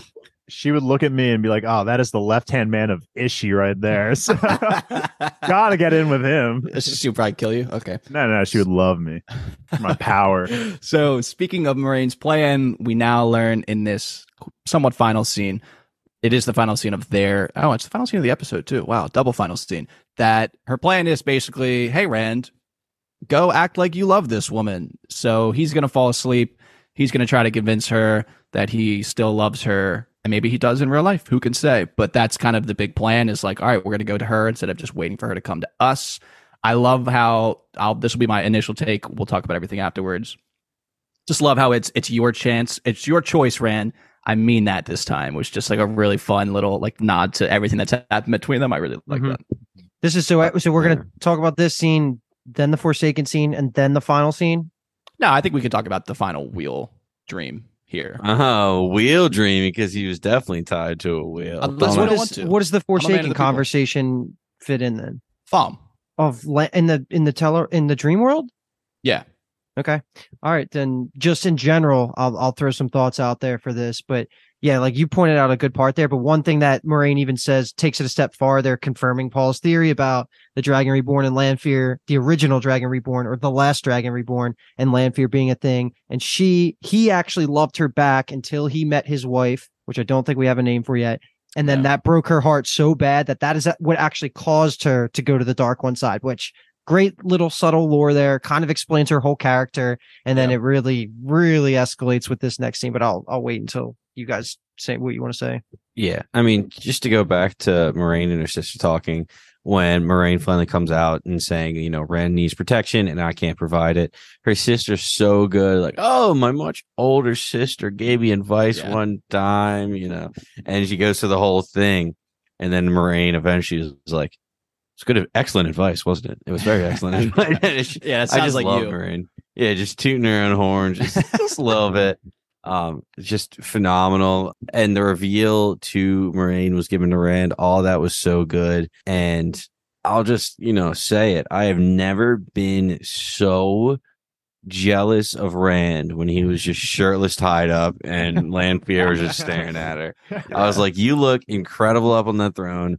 Dominate me. I don't care. Like, that was just, she looks so good. She was finally. Yeah. So Oh, good. yeah. Dude, I did not see that.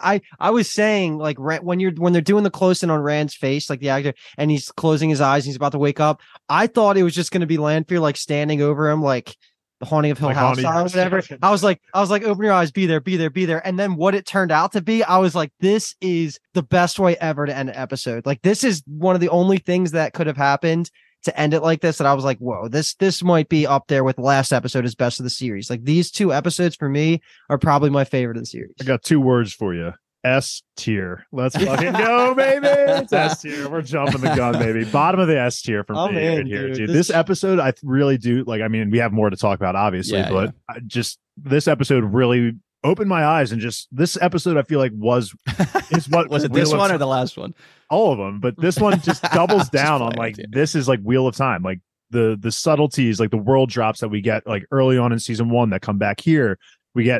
I still get surprised and like twists every 3 minutes here. Like this show is incredible. Like, I don't know what this conversation is going to look like. I don't know if they're just going to hate each other by the end of this, or are they going to just start fucking on the wheel? Like, Yeah. Rand says, it can go either way. you know, everything between us wasn't a lie. There was something there. And yeah. you can tell, like you're saying, he was looking back, like he actually gave a shit. He was pissed at Moran for killing her. So he was definitely feeling something, especially because he was given this fact that you're the first person to not view me as a monster and all that fact. So there was like a certain, I don't know if it was grooming, if he could just blame that all on her grooming him for a little bit, but there was something there.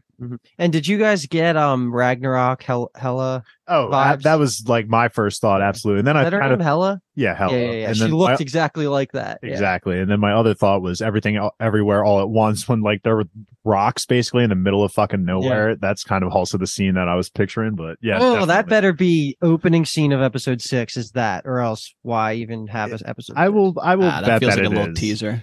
No, I feel like it's gonna be it. It's gonna Okay. open. It's gonna All right, open is that a take? Put it on the board. I'm going to write it down. put it on the board. That's a Rabble. Okay, so this is going to be our last opportunity to talk about anything Rand, Moraine, Lanfear. It seems like we got it all out of our system. I'd melt if I was in the same room as her. She would probably do it herself. She would love to just watch the skin melt off your bones. And just in All the vibe of just locker room talk, since you guys were allowed to say the Gilf thing, am I wrong that she got hotter when she became dark like this? Oh my God, yeah. Oh, hell it's yeah. just- Okay, Yeah, she that just level like, of turned it on. confidence. yeah. Eyeshadow just goes up a bunch, like threefold, which automatically We're makes you talking- hotter. Whoa. Same thing with her- threefold, bro. You talking about the threefold land? Hell yeah. I'm thinking Totally on purpose. crazy is definitely hot. I just immediately think of Azula, just from Whoa, Avatar. I love it. These Avatar right comparisons here. are on Yeah. point. Yeah. And if you're evil and crazy, I'm in. All right, I'm ready. All right. The final bucket, the final location, the final storyline, the final battle. Oh my God, you like that? We'll get there. So, Falm, this opening scene is going to be, we're taking it back. We're going to turn the dial down a little bit of our intensity and our passion, because we get Lady Surath, who's the woman that was on the Palanquin when we were in Atuan's Mill. So she returns to Falm. She returns to a very muted and tense court, I would say. and we're introduced to her superior. So we were kind of stumbling over like, how high is she? Is she the empress? Is she not? Is she the queen type of deal? So we meet a superior of hers, which is High Lord Turak. He is the royal commander of the Helene, which means forerunners essentially in the old tongue. And we also see a very familiar face who steps out of the crowd. So yeah, obviously everything open as always in this scene. I think I know what we're going to start talking about, but we can talk about all of it. Let me just say that all I needed was one scene of Paddon Fane to have him back in the top 3. Didn't even say anything, but he did whistle, and that got me going. I just need to see his face, and he's back in the top 3 favorite characters. I love him, but no, seriously, like, great seeing Paddon Fane again, and just again, we're coming full circle with this. Like, what were they planning on doing with the Horn of Lear at the end of season 1? Here, they're trying to make. I'm assuming they're trying to make a truce with, this person who has this. I'm assuming has this huge ass army. Like, that's very capable. We've seen the Sean Chen in action, so clearly very capable. And I think it's interesting that they're actually willing to give up the horn to give it to this person rather than just hold it themselves. I'm sure that'll come back around when we get there, but great seeing Paddon Fane and this new guy. I just thought it was funny that he also, High Lord Turak, also had long fingernails. I think that's just hilarious. I guess if you're superiority in this town, you just have long fingernails. So the fact they executed the fingernails too is funny. Just to comment on that, he does say, or he says through his voice that, like, you're allowed back when you're more presentable. I took that as you're allowed back when your fucking fingernails are back. Grow back, yeah. Yeah. That's awesome. I like that a lot. Yeah, this scene was great, except 4 fingernails up and 4 fingernails down, and nobody died. Yeah, Kyle, we were talking about that. Maybe because they were like slightly crossed and her wrists were reversed. Maybe I'm making excuses for her, but I was a little pissed the inconsistency of the fingernail movement. I thought it was pretty crazy that he, being Turak, spoke when Paddon Fane introduced the horn, because obviously it's a huge thing. He doesn't speak. He has his dude to do it for him. But as soon as Paddon Fane came up with that, he spoke before they could even finish a sentence because he was so excited and so happy. The entire time with the fingernails and he's operating the box, all I could think about is, I got 10 people on hold, but I can talk. From fucking Family Guy with the fingernails. When he's like, yeah. When he's the secretary. It's the only thing I could think of, because like he was struggling with that box, and they didn't show us the horn, and I don't know if they know what the horn even fucking looks like. So we got a glimpse of it. We did get a little bit of a side glimpse, and that was going to be one of my comments. Was it actually looked pretty cool, but I'm happy that they're going to save the reveal for a future date. But I think where you're going with that is, like, Paul, like, it's not maybe a known thing what it looks like. They could have easily presented something that wasn't the horn. Fake money in a briefcase, basically, is like it's a phony, big fat phony. And there's no way for us to know. Yeah. And there's no way for anyone. Even like book readers, like, we don't know. This whole storyline's a little. That kind of goes into what I was just saying about, like, why would they want to present the horn to this random person rather than just like holding on to it for the Dark One and just like holding on to it and just knowing that it's not with the Dragon Reborn. So we'll see. Well, isn't it because it bought Surath like not like a death penalty or something? Like, wasn't it a gift to make sure? Or what did I miss? It was a gift, but I don't know why it was a gift. More, I feel like I guess they're both gifts. Like, why did I think we'll find out. I mean, obviously it like happens in a different way, but I mean, in the books, Paddon Fane gives it to him. Yeah, I just don't know. But like, Ishi's not involved to this. Is like, and was this a way to like absolve Surath of some of the issues? I think it's more of a way of like, so we learn a little later on towards the end scene that like Turak is not, I mean, he's not presenting as a dark friend. He literally says that like the Sean Chen are guided by the light to fight the dark. So I'm thinking of it as a way of like, yeah, obviously they have Surath on their team, but Surath's kind of nothing compared to this guy. So like they prefer to butter this guy up. And he says, with this, the whole world will be ours. So that, again, more clout for the Horn of Valir, even if it's not the real one, like you guys are saying. But either way, the Horn of Valir is legit. Yeah. And it's interesting. been, I feel like, a lot of book deviations, but we haven't even brought them up because I'm not thinking of them in the moment while we're having these conversations. But this, like you said, is somewhat of a deviation. I mean, one of the big things in the book is that like they don't fucking know how to open the box. I thought it was funny that he just like, just as a book reader, because I'm thinking like, he won't be able to open it, and he just like opens it, and I was like, oh my god, okay, they know how to open it. So that was just a funny thing. Also, Falm looks way different than I pictured it. I feel like there's like a huge palace there, which in my head it was always just like a little dirty fishing port village. So I think it looks cool. The setting looks great, though. It's very it makes it look distinct. more powerful. And it's cool because you can tell we're in a different part of the world than where Rand and Moraine are. It's like a deserty, but also like tropical vibe to it. Yeah. I wouldn't mind living there. Would you live there under the Seanchan? It's like the swear the oaths. They're too terrifying. They're like freaky. I mean, even if the townspeople might think they're good, I would just look at them and be like, these people are easily evil just by how presentation looks. Speaking of swearing oaths, sorry, Luke, were you going to say something? No, go. We're more important, Paul. Just get your thoughts. Obviously, I speak way too much. But at the next scene when Ishii and Surath, I have Sirach for some reason because it's probably don't Turok. hate that. You're mixing with Turok. Yeah. Sirach. Yeah. All right, so they are talking, and she's pissed at him because she literally looked back at him before she got her fingernails chopped off, and he was the one that was like, Neil, just do it, just go along with it. So obviously she's answering to him. She's pissed. She's paying the price, even though Ishii is the one that needs her for her army and her ships in the war to come. She tries intimidating him, and immediately she's like, she rolls a critical miss. I forget myself, my lord. Yeah. But this is where she said she like swore her oaths to the dark. So there's constantly the idea of oaths. There's the Aes Sedai oaths. There's the oaths at the Sean Shan. Like they make you do the oaths as well. They seem less like binding, and they're just more like, yeah, you're one of our people now. But now there's like oaths to the dark as well. So I want to know what that is. So I don't know. That just seems like obviously a big part going forwards. Otherwise, saying an oath means nothing if you can just break it easily. But obviously, there's more to be revealed. Hopefully, at least. And then last thing, he looks at like her broken fingernails right before she walks away as like basically a middle finger, like fuck you. Yeah, like check these little babies out. Like how short they are, you loser.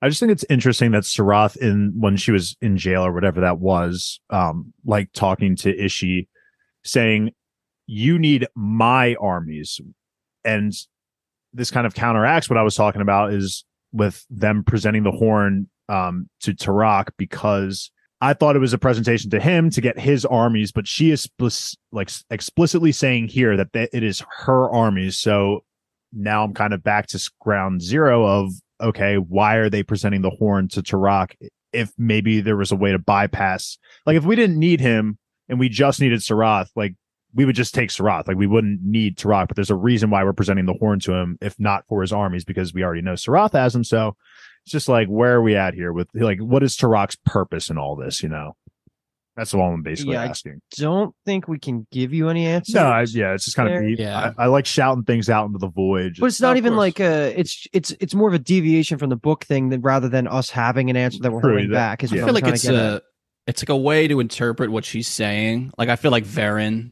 maybe she would interpret in her head it a different way. She also in her I think it's might... more of like an unreliable narrator type deal. I've said that a lot, but of the idea, like I feel like she's thinking steps ahead where it's like, we're going to remove Turok, like that's going to be my spot, and then there'll be my armies. Yeah, type of deal. Thinking.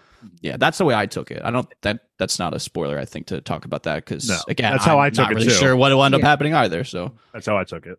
To my two comments for these scenes, we kind of hit everything that I wanted to talk about, but the one was, you get a glimpse into how we were talking about earlier with Avienda's culture and like the Aiel, like you get little glimpse of how they talk and things that are important to them. Same thing with the Seanchan here that I wrote down a quote that I'll say in a second. That's what Robert Jordan excelled at and people really love about the Wheel of Time, is when you're in different areas of the world, you know it. You know it really well by their clothing that he overly describes, the way they talk, their traditions. You know the culture is like so distinct and it's very unique. Like a lot of fantasy nowadays is copy and paste of like, you know, whatever it is, but this is where he shines. And one of the things that she says here is, you may be chosen, but you are not of the blood.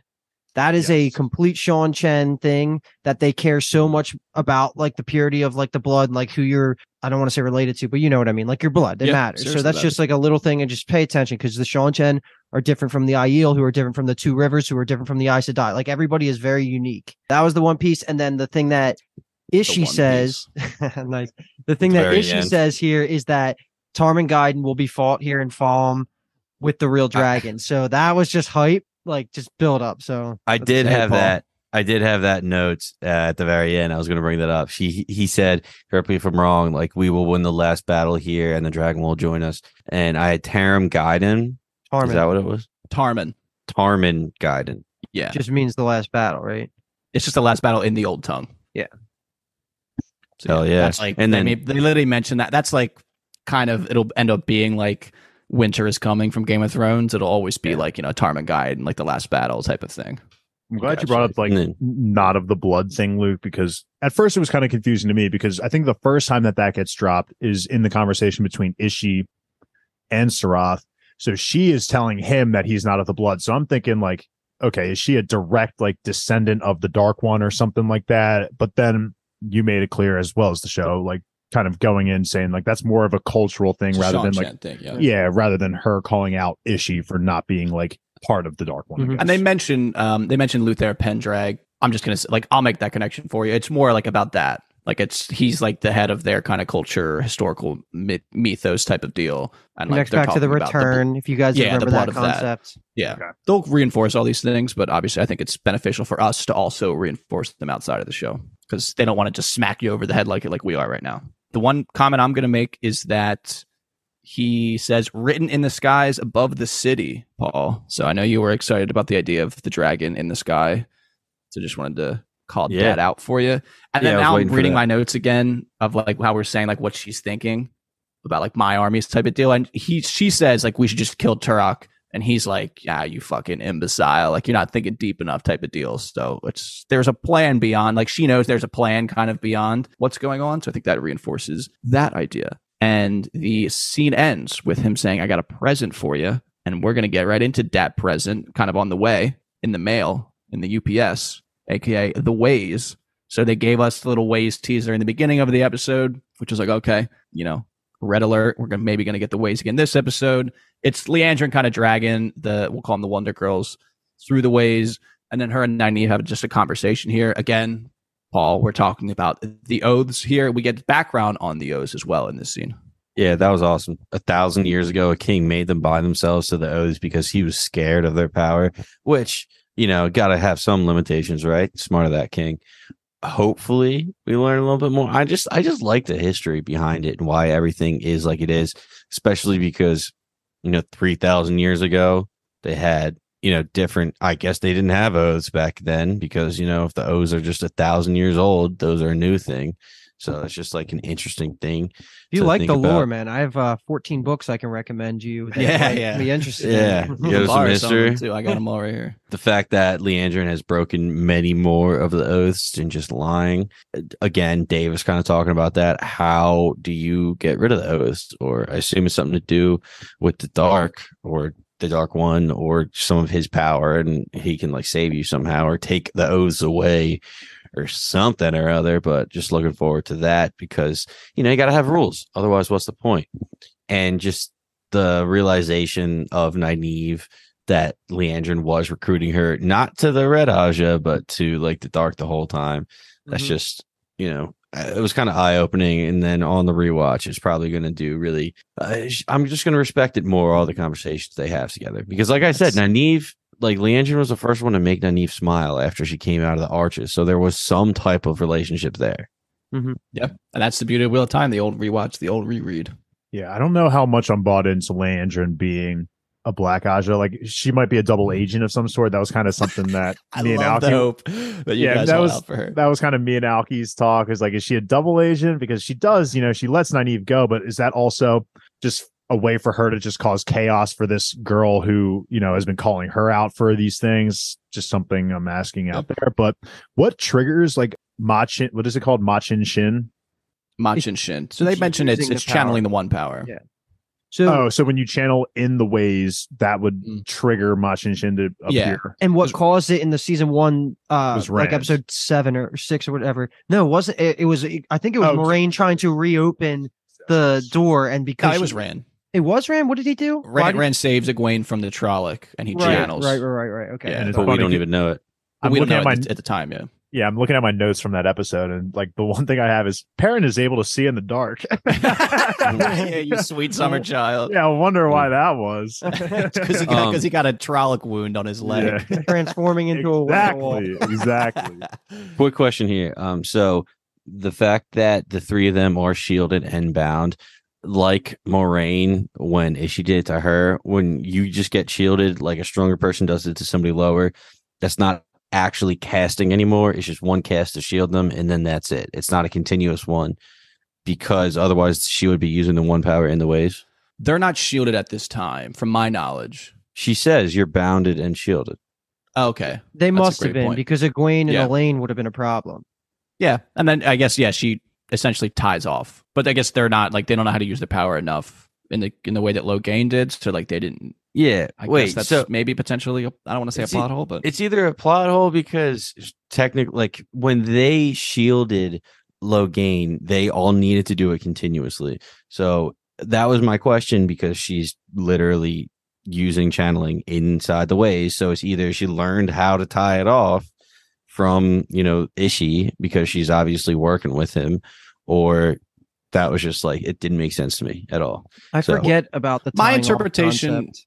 is going to be that she knocked them out. So I'm assuming it's easy to shield someone who's physically incapacitated. That's how I'll take it. They were unconscious. She placed a shield over them. No, but plus the idea that Leandrin is, I mean, all of the Aes Sedai women are way weaker than Logain compared to Yeah. Leandrin. Like that could be But- a part of it too. I don't really know. I don't. I'm But just I mean, the thinking- girls are as strong as he is. Yeah. I just listened to our season 1 finale coverage of it. We're really, really funny and smart and handsome sounding. But like you were going on the fact that Ishii, who was the dark one at the time, whatever, could tie a knot and keep that shield on was just groundbreaking at the time. Aes Sedai didn't know how to do that. So, Okay. it's either Leandrin learned how to tie so they continuously stay shielded, or like, I don't know, it doesn't make sense anymore, because it's like it's a product of single casting versus continuous casting, if So that this makes part sense. is slightly accurate to the book. I can't remember what happens though because this is so long ago. In the book, they're not knocked out. Like they go willingly. right? Okay. Like Leandrin's like, this is a mission. Like we need to go, and they're like, okay. It's just guesswork, Paul, at this point, so we Yeah. get more information about either shielding or tying off weaves because we don't know what the show's going for. But you're right. It's something that I didn't think about it till you just brought it up, but it isn't perfect. You're right. This is the perfect opportunity to plug our YouTube comment section. If you have a better take, Mhm. hit us with it. All right. And they will. So, yeah. Well, I would hope so. Jeez. So we exit the ways. We are greeted by Surath, is our little Shan Chan greeting party. Helmetless Surath, which is interesting. She's just showing her face out in public, and she doesn't have her little voice with her, which is just funny because she gets in a little bit of an argument with Leandrin, and it turns out that maybe that wasn't the best idea because of what happens afterwards. But I think we'll just talk about, obviously, I think, we'll talk about everything before Nynaeve and Elaine enter Valma later on their own, just kind of this whole quote unquote battle scene. We mentioned earlier that Leandrin kind of lets Nynaeve free. We can talk about why we think she did that. Everything before she releases Nynaeve. No, I think everything, like, she walks in, they have the argument, she releases Nynaeve, they have the little fight, Egwene gets captured. Okay. Sarath's design was very interesting. I actually, when she took off the mask, I don't know what I was expecting, and it wasn't that. I kind of dig the hairstyle a little bit. It's pretty fresh, and Or lack something new. thereof. Yeah, I guess lack thereof. Yeah.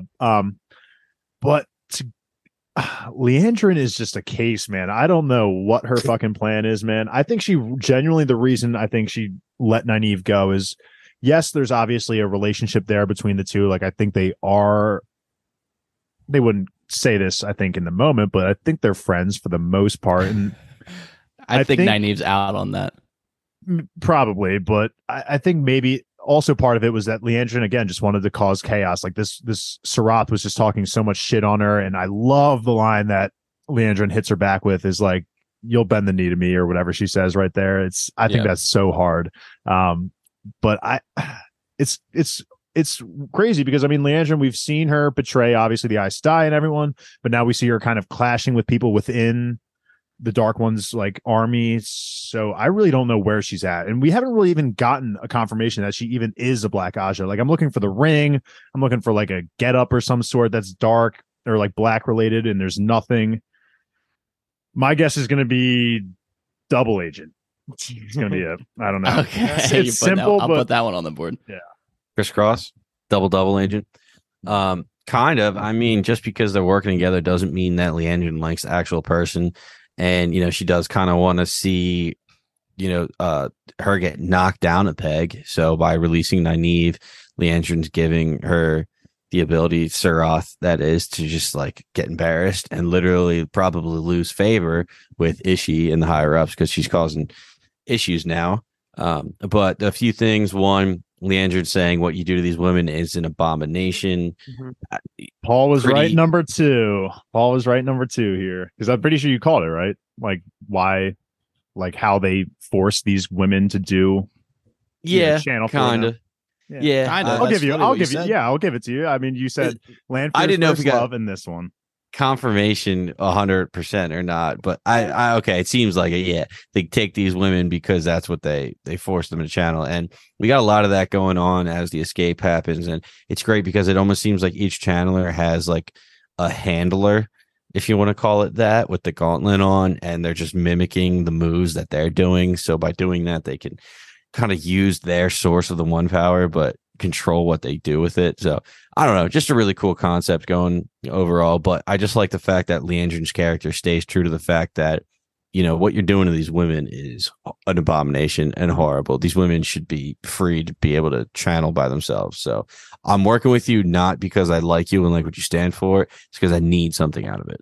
So let me take a crack at some of this lore, Kyle, then you clean up what I missed. Because, Paul, so the term that you're looking for the handlers is the Sul'Dan. Surath goes on to say, like, the whole purpose of this initial part of this scene is it establishes the rivalry of the two, quote unquote, dark friends, we'll say for now, between their thoughts on the power, right? Mm-hmm. The name of this episode was called Damane. Damane are the names of the baby benders that we're saying with the Binkies. Sul'Dan, right? Sul'Dan. It's with an M at the end. Sul'Dam are the ones that are controlling the baby benders. And what Surath goes on to say is that the Sul'Dan trained for years to have the right to control the baby benders. I'm going to keep saying that because it's the alliteration just sounds great off my lips.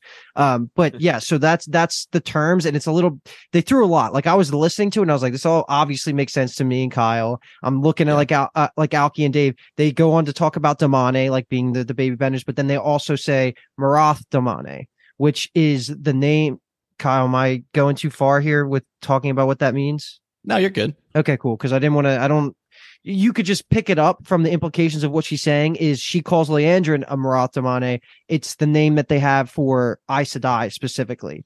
Damane just means like unleashed ones. Yes, yeah. So that's why she's saying, like, I'm going to put a collar around your neck and make you a Damane, like you're a Marath Damane, whatever. That's like the whole terminology that they have going on. And I'm hoping that the more they talk about it, like the more obvious it is. But that was like the whole purpose of that. Sorry. So just quick summary. So Damane are like baby benders. And then there's holders that also can channel, but they use. That's not what they said. Yeah. They do the movements, but like, if you see like back when we were fighting at Atuan's Mill and kind of here, like they do the movements like Paul's saying, but there's no power like coming out around them. It only comes out around the baby benders. And skipping to the end of the episode. Because if they could channel, they would be in chains. Anybody that they find. And who is like, what is an honor to be a holder or it's an honor to be a holder. Okay. So if you remember you're bending them to your will, you're training them, even though they have all this power, like they're obedient to you, who theoretically has no actual like physical, like one power. What you're supposed to take away from it is the Sean Jenner, if you want to use the word racist towards channelers, or like they encapsulate them they enslave them basically. Even though they say it's like it's being racist from our perspective. For them, it's like I guess they're saying the holder is an honor. Being a Damane is they're meant to be enslaved. Okay. And if you think back to the Perrin episode of the big fight with like where Uno died, the next day after, they have the baby benders going around picking out anybody that could. They're like, grab her, Yeah. because they're gonna enslave them and make them more Damane, and that's why they're saying Marath Damane are the trained channelers, being the Aes Sedai, who are a different level. So like they're saying like, you guys are an abomination. You guys should also be Damane. Like you should be enslaved for us. That clears. They hate like they're basically anti-benders unless you're under this terra or whatever this. Unless you're under the collar of whatever unless they you're have. chained, and so they can control you. And that's the end scene when Egwene gets chained, and you see the collar get on her, and then also like the weave coming out the back that connects to the Sul'Dan that's going to control her. So that's like the whole concept. It's a lot. I know I just talked right there, but that's what it is. And once it clicks, like it's no, easy. It's just and that's like the point. Like Egwene's arc will introduce us to like all of that stuff. Yeah, we're gonna find out a lot more specific. I figured, but that basic knowledge right there honestly helped me a lot. Yeah, I figured it was worth talking it out. Yeah, and to go into it a little bit more, I really do like the perspective of how they view channelers versus how the Aes Sedai view it. So it's that cultural distinction that makes this they world are like so unique. So like Red Aja go kill male channelers, and the Shan-Chan just enslave all channelers. Right. Yeah. So, well, I guess all women channelers. Well, I was going to say we haven't seen any. I guess at this point. Mm-hmm. Yeah. So, quick question: once Nynaeve gets released and whatever, even if Liandrin didn't release their bonds, wouldn't Egwene still be able to channel? Doesn't she do that? Doesn't she still channel? Yeah. That's what it's sense like. They're supposed to be knocked out. They wake up, and then they can defend themselves. Essentially. Okay. So I took it. It's not like I agree. It's kind of just like very convenient. She must have unshielded all of them, because literally the first thing Liandrin says while they're in the ways is, "You guys are shielded and bound." Yeah. I think it's kind of in Leandrin's mind. She comes out, argues with this chick, and as she's going in, she just pulls the pin off the grenade and just travels into the waves. That was badass because she hated Sarath so much. She was like, "Fuck you, deal with this then." Bye. And then just dips. Yeah. And that like, also, go ahead. Elaine. Okay, but exactly. Elaine's the they're first like, one to step they're like, up. do something, Nynaeve, and she's like, I can't. And then Elaine like pulls down like some fire or lightning or whatever it ends up being. I need one of you guys to die first for me to be able to channel. Literally, she's not pissed off enough. Paul, bro, essentially. She is one of the most frustrating characters you'll ever read in fantasy of your entire life, and that's like half the thing. But shout out Michaela. Michaela would always say that. One of the my favorite little moments is how quickly Elaine just like whips out this magic, and it's amazing. And same with Egwene when she does before she gets caught, she still whipped out the magic really well, and it showed you how much in the background they've been powering up in their use of the power. We haven't been seeing that much on screen, but what they just did right there was like more than almost anything we've seen out of anybody besides Liandrin and Moiraine. So it's cool that they were subtly growing this whole time, and now they're both pretty much badasses. So yes, sir. Shout out Elaine. Yeah. All right. On this, sorry, just to move it along a little bit, but one little comment. Egwene does kind of get caught as Nynaeve and Elaine escape, and I love the fact that the Damane, right? That's the name of the slaves. Mm-hmm. Yes. The one chick that was basically the head that captured Egwene, she was like crying. You could see in her eyes there she was like tearing up. She was being forced to do this. She didn't want to do it. So I just love that little touch. Yeah, I mean, she's just condemning someone else to her fate. I'm sure that feels legitimately terrible. That sucks. Yep. All right, so we're now moving into a buddy cop spy film, which is Elaine and Nynaeve infiltrating Falme. And it goes about as well as you could expect, because they just kind of argue as they go down the street, and then they are knocked out very aggressively, in my opinion, by a man who we find out is a warder. Who is, I mean, my take on it was like, okay, he is like bonded to a yellow Aja Aes Sedai, so he's like, whatever happened, she'll just heal them, is my headcanon, because he just like bangs him up against the wall, and I was like, all right, buddy, settle down. I thought that guy was totally evil by how they. Right. I was not expecting this guy to introduce himself as like a warder. I was like, what the fuck? Why are you just knocking people out then?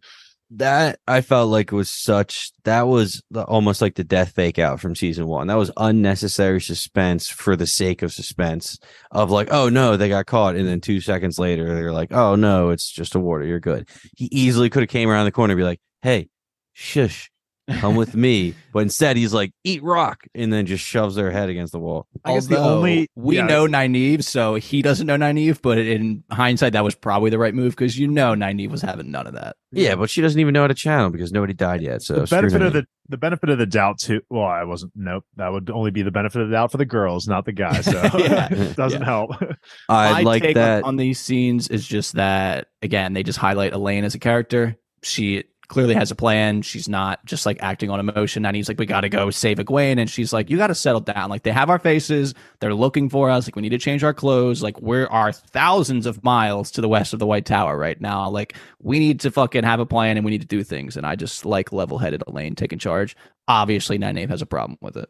And yellow Yeah, object, she's which just- is cool, different color. Yes. She's just so educated, Elaine, that she knew exactly where they were. She knew exactly how far away they were from home. She's just great. She's just so cool. I love her. Yeah, oh baby, Paul. I Wow, love it, that's the baby. Join first the team. non-Kyle expression of love for Elaine. Yeah. Oh, Elaine's Paul's awesome. a big No, parent. I Elaine like guy. her a love lot it. too. I like Yeah. Elaine. But we also get that this is the second time we get the Toman Head drop because she says Falm is on Toman Head, which is 1,000 miles west of the White Tower. And do we remember the first time we heard Toman Head? I don't know who Toman is, but he's getting like time of his life, dude. That was a terrible joke. Is that a Terrible no? joke. Is that a no then? Yeah, I have no Toman's, idea. yeah. Can That's we cut that, Paul? the prophecy that Farron, there you go. We'll take that as the more embarrassing part, Paul. She tells Moraine that. She said, I remember dark prophecies of a sword made out of fire and battles in the sky above Toman Head. Okay. No takes. Okay. Paul, you mentioned in that I'm was trying like to your process- favorite I'm trying to line pro- of that episode. So I'm trying to process that information, what it means for me going forward.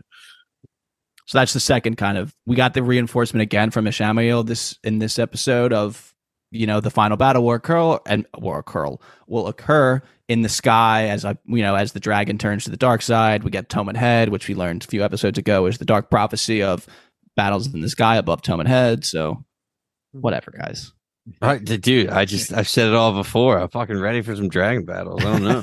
Okay. All right. These And kinds is of quotes. Lanfear going to be riding the dragon? Fuck yeah, dude. Two Getting ways, some two ways. Toman's gonna give you getting some head. I just think these places and names would just mean more if I had subtitles because like I could see it once and then like be like, oh, like there it is being called out again. But when I don't have subtitles, I'm like, it's gibberish. Like, Yeah. Me and Alki were Speaking talking. of- It's just like we hear the TV and we're like, are we spoiled with subtitles? Because I just sometimes they're talking. I'm like, what are they even saying? It's Don't worry. terrible. This is an episode we're going to rewatch when it comes out for non-screener version. So Yeah. For sure. But speaking of riding the dragon and subtitles, we get Ishamael getting real close to riding the dragon himself in bed, only for it obviously to turn into our girl Lanfear and just an absolute banger of a conversation about the past, the present, and the future. I just felt like this fit better in the context of this for whatever reason. So the floor is just open and we get a ton. We learn a lot about the past. There's a lot of just really hard lines get dropped here. We talk about Rand. We talk about the whole fucking group of us. So someone get us started and I'm assuming we won't stop rolling for a little bit. The one thing I'll bring up is just the other Forsaken names that were mentioned. I'm not assuming that was all of them that were mentioned, obviously, but I got it written down. You want me to rattle them off real quick? yeah, go ahead. So- You have the whole quote like that. So the first part of the conversation is Ishamael saying like, why do you think the Dark One res me first? And then it turns to why do you think Ishamael says to Lanfear, why do you think I picked you next? Right. And she says, Moghedien is insane. Grendel is a vain idiot, and the boys couldn't execute a plan even under compulsion. Yeah, so That's- Luke already kind yeah. of laid out what that meant because the boys is like that's such a generic thing to say. Is like the boys. How many like, of them? Yeah, he's like, what does that even mean? Like, are the first two like? I guess then that implies that the first two aren't boys. So we have Lanfear, those two names, which are the females of the Forsaken, and then we have the boys, which is Ishi and whoever else is there. Mhm. I feel like I don't know why is I 12 think one the of them is number. Kyle. Is 12 like the number of Forsaken? I don't know why. I just feel like maybe I'm gonna guess it's either 7 or 12 because I feel like those are very like common numbers that appear. Like if you're in a guard or something, it's 7 or 12 So kind of I thing. will say that I'm almost arrogantly confident that they're going to reduce the number that there were in the books. Okay. So I don't. Yeah. So we don't even have an answer for you. That's why when they said the boys, it was frustrating because I would have loved for her to just List go them down all and out. list all the ones that we're going to get. but we don't have a confirmation, so there's nothing me and Kyle can even add. But I there. mean, There's this is the kind of 13 in the books. We're not getting 13. I mean, this is just the kind of world dropping that Wheel of Time just does so perfectly. Yeah. It's just a casual conversation of That might be season 5. Yeah, Who again, if I knows? wasn't doing Yeah. this, if I wasn't doing this podcast, honestly, those names would have like went over my head, and we would have gotten that reintroduction to them, whatever season it is, and I would have been like, oh shit, like that's crazy. But like, because we have to dissect everything so well, I could just appreciate it more. Like it feels like I'm almost like reading the books with you guys. You know, like that's just I Love to hear that. I just love the knowledge that I can have all these questions, I can get them answered. But like this was just a great just drop into just knowing where we're headed in the future. Like it's not just 1, 2, 3 of us, you know, there's like multiple of us, and we're probably all relatively like the same strength and power. So fuck, like our people are just so screwed. Go ahead, Paul. Yeah, I don't know. I just love this conversation between their interaction in general, because they have conversations like, "Oh, aren't you worried I'm going to betray you?" And Lanfear's like, "Oh, like, you know, obviously I am going to betray you." And Ishii gets all serious and goes up in her face, and she actually looks scared for a second. She tries to play it off, but she genuinely does look scared. The whole conversation about, you know why he awoke me first. Because out of all of the chosen or all the Forsaken, I'm the only one that actually believes in the dark, to break the wheel. And he even said, well, I think he said to stop it. I don't know if he said to break it. He said to stop the suffering, Gotcha. which is eerily similar to Dana's reason for being a dark friend from episode 3, when she's like, you know, the way the world is now, of all the suffering, all the people that, you know, live and die in the same town, all that kind of stuff. Like, you know, he doesn't want to like send the world in darkness. Like he wants to save the world by breaking the wheel. I'm just interested. I can't believe they gave this early. This is like a really like high level, like a Samael take. I love it. I'm really into it. But this happens like way later in the books when you kind of learn about like his actual ideals. I mean, yeah, I definitely like it because he's not just following somebody. He actually has an ideal. Maybe the dude he's following will help them achieve that. Just a few other things in this little back and forth. I woke you because I know what you want. You always wanted, you know, your boy. You're going to go get your boy. She actually compliments Ishii, saying you're getting better in the dream world. And that's kind of nice because she is like the master of it. She's the one that can manipulate it the most, but he can Connects still back to season 1. How good exactly he was with it. Yeah. Eyes of Ember, and how they were just little flashes that weren't complete manipulation or anything like that. So that's awesome. And then the fact is, how does the current dragon measure up to his predecessor? And the fact that she's just like, you know, he's afraid, he rejects his own power, all that stuff. But then him just comparing Rand, that is, to the old dragon, like the original dragon, just so cool. And then they talk about like, what about the girls too? And so obviously they're tracking everybody. And then what about Matt? Matt was born mad, and Perrin will be soon more wolf than he is man. They're talking about fucking everybody. Mine. He's actually said. I think he says mine. It was there. born So mine. Matt was born mine, and Perrin is making his way to being mine. So that kind of goes into what I was saying at the beginning of the episode, that like Matt and Perrin are kind of being pushed more so to the dark side, whereas the other 3 are definitely more into the light. We watched that quote a couple times. Oh, we didn't know. I think 10 times. I literally had my laptop in the air to my ear, and I was like, what does he say? Oh, Yeah, we did yeah. it. We replayed it like 4 times because like it's right when he says mine, it like goes a tone lower and like you can't really hear it. It's like he's saying M word. I can't hear it. And the one you missed for the girls specifically, he says, of the 2 girls, one craves power, the other fears it. Which obviously Nynaeve fears it. I'm assuming. Well, Yeah. maybe not. No, yeah. And then Egwene's the one that's craving it. She wants, My only other like comment I really have with this conversation is that we really get a look into like the quote unquote dark side, and how, to me, it doesn't seem like the dark side is like entirely loyal, if that makes sense. Like they're not like closely knit. So Lanfear automatically starts the conversation off by saying like, oh, like, not that I don't think she would do it, but she presents the hypothetical of what if I betrayed you? And then we already see kind of like Liandrin with Nynaeve, and how Liandrin like saved Nynaeve, and like she has these ties to like the light side with Nynaeve and her son. So it just, for me, it's like the dark side isn't cohesive. Like they have reasons for joining, but they're not like dark reasons. They're all potentially like good reasons, but they've kind of cornered themselves into forcing themselves into joining the dark side, if that makes sense. So perfectly summed up. The nuance of it is so important, and what makes it realistic and well written. The best thing to compare it to would be just like an equivalent would be like the Lannisters, right? Like they're all kind of the same goal, but they each have their own individual things. They'll backstab each other just to get ahead a little bit, but they're still like the ultimate goal is to push forward the Lannister agenda, you know? Yeah. So that's how I view it. But that was If they were- great. Yeah. Yeah, if they were like a cohesive unit, it would be pretty much game over. The world That's- would be dead with just these two probably. That's what Like, that's where my note was going. It's just like I couldn't even imagine if like people were like actually willing to join the dark side and not just for sakes of like their, if you want to call it like human side, you know, like I feel like that would just present a way bigger threat. 13 issues would kill the world, basically. Yeah, Yeah. and I think Yeah. this honestly pretty for me much did. this Yeah.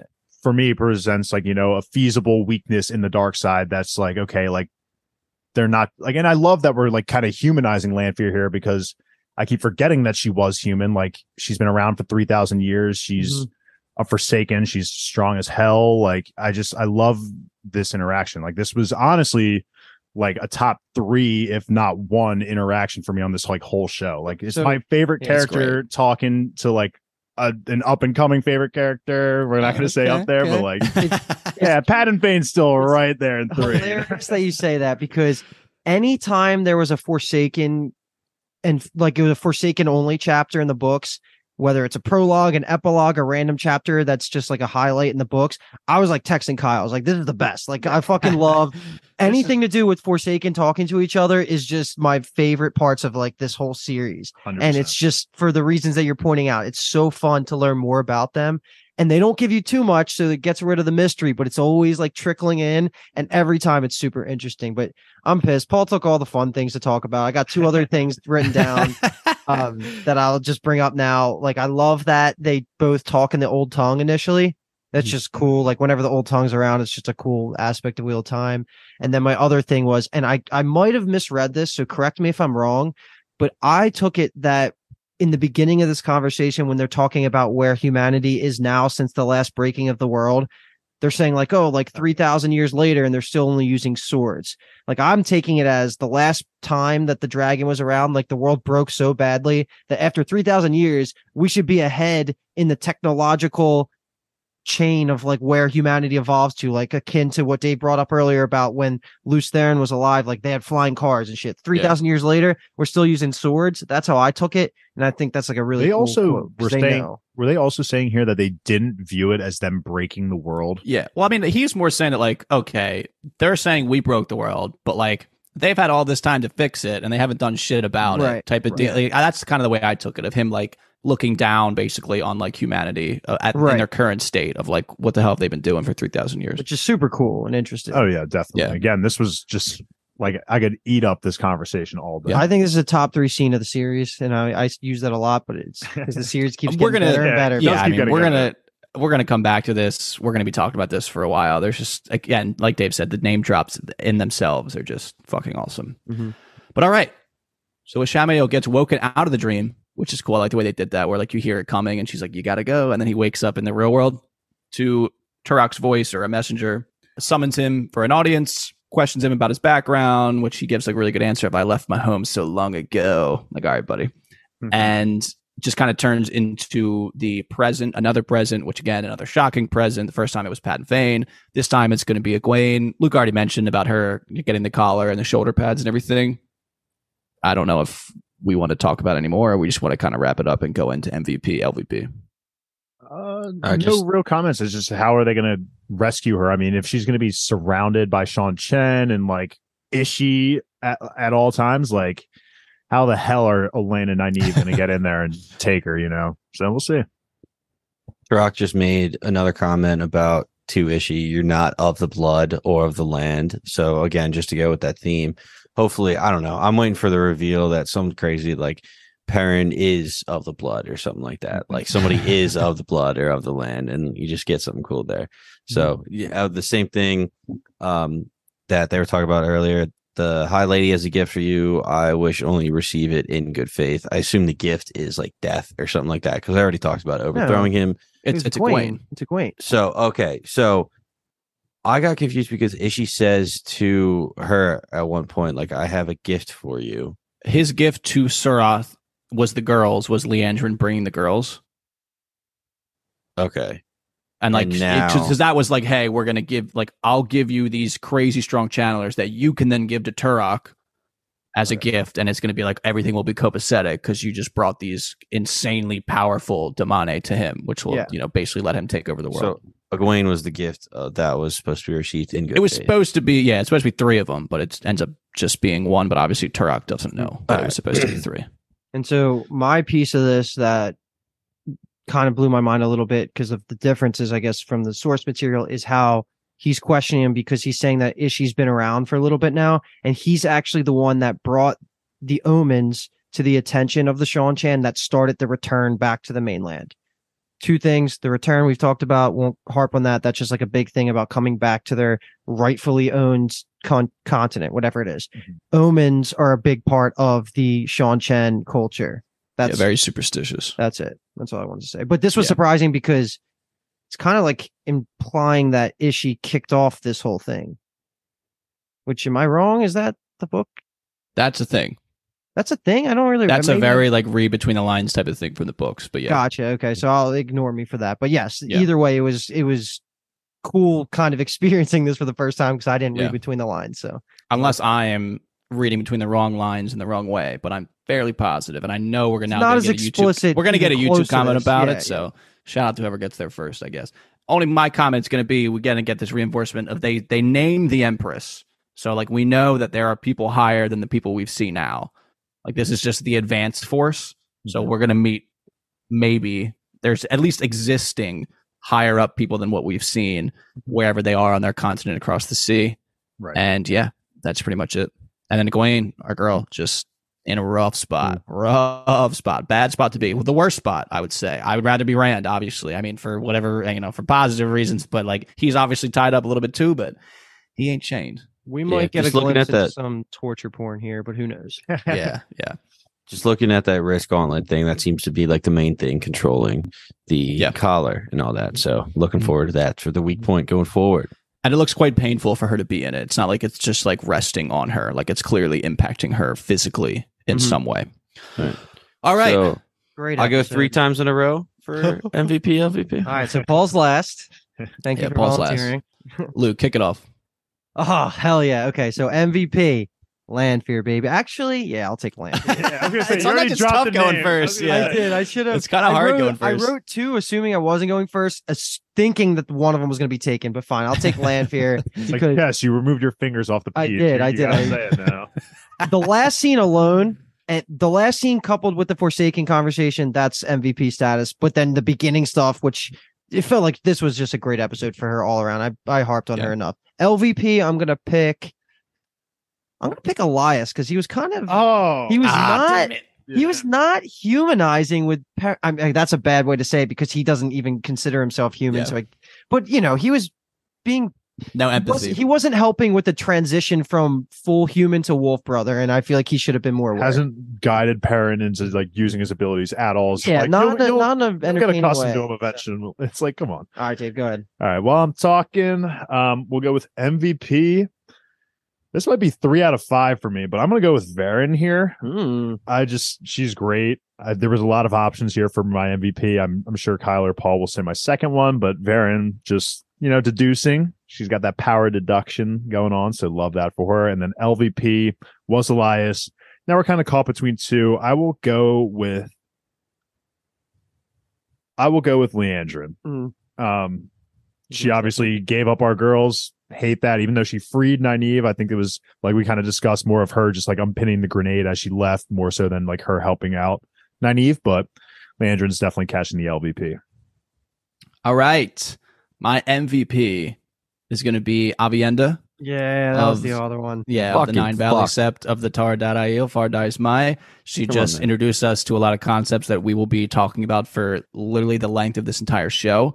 So it's very fun to finally meet her. Happens in a little bit of a different way, obviously, than the books, but she's fucking fantastic with all that grappling. And then my LVP is going to be Nynaeve because she just was useless, pretty much. And she was honestly negative in her and Elaine trying to survive and find Egwene. I mean, if they didn't get knocked out and went to the Aes Sedai and her warder, like Nynaeve would have ruined it all, it feels like. So absolutely, she's got to learn to step down a little bit.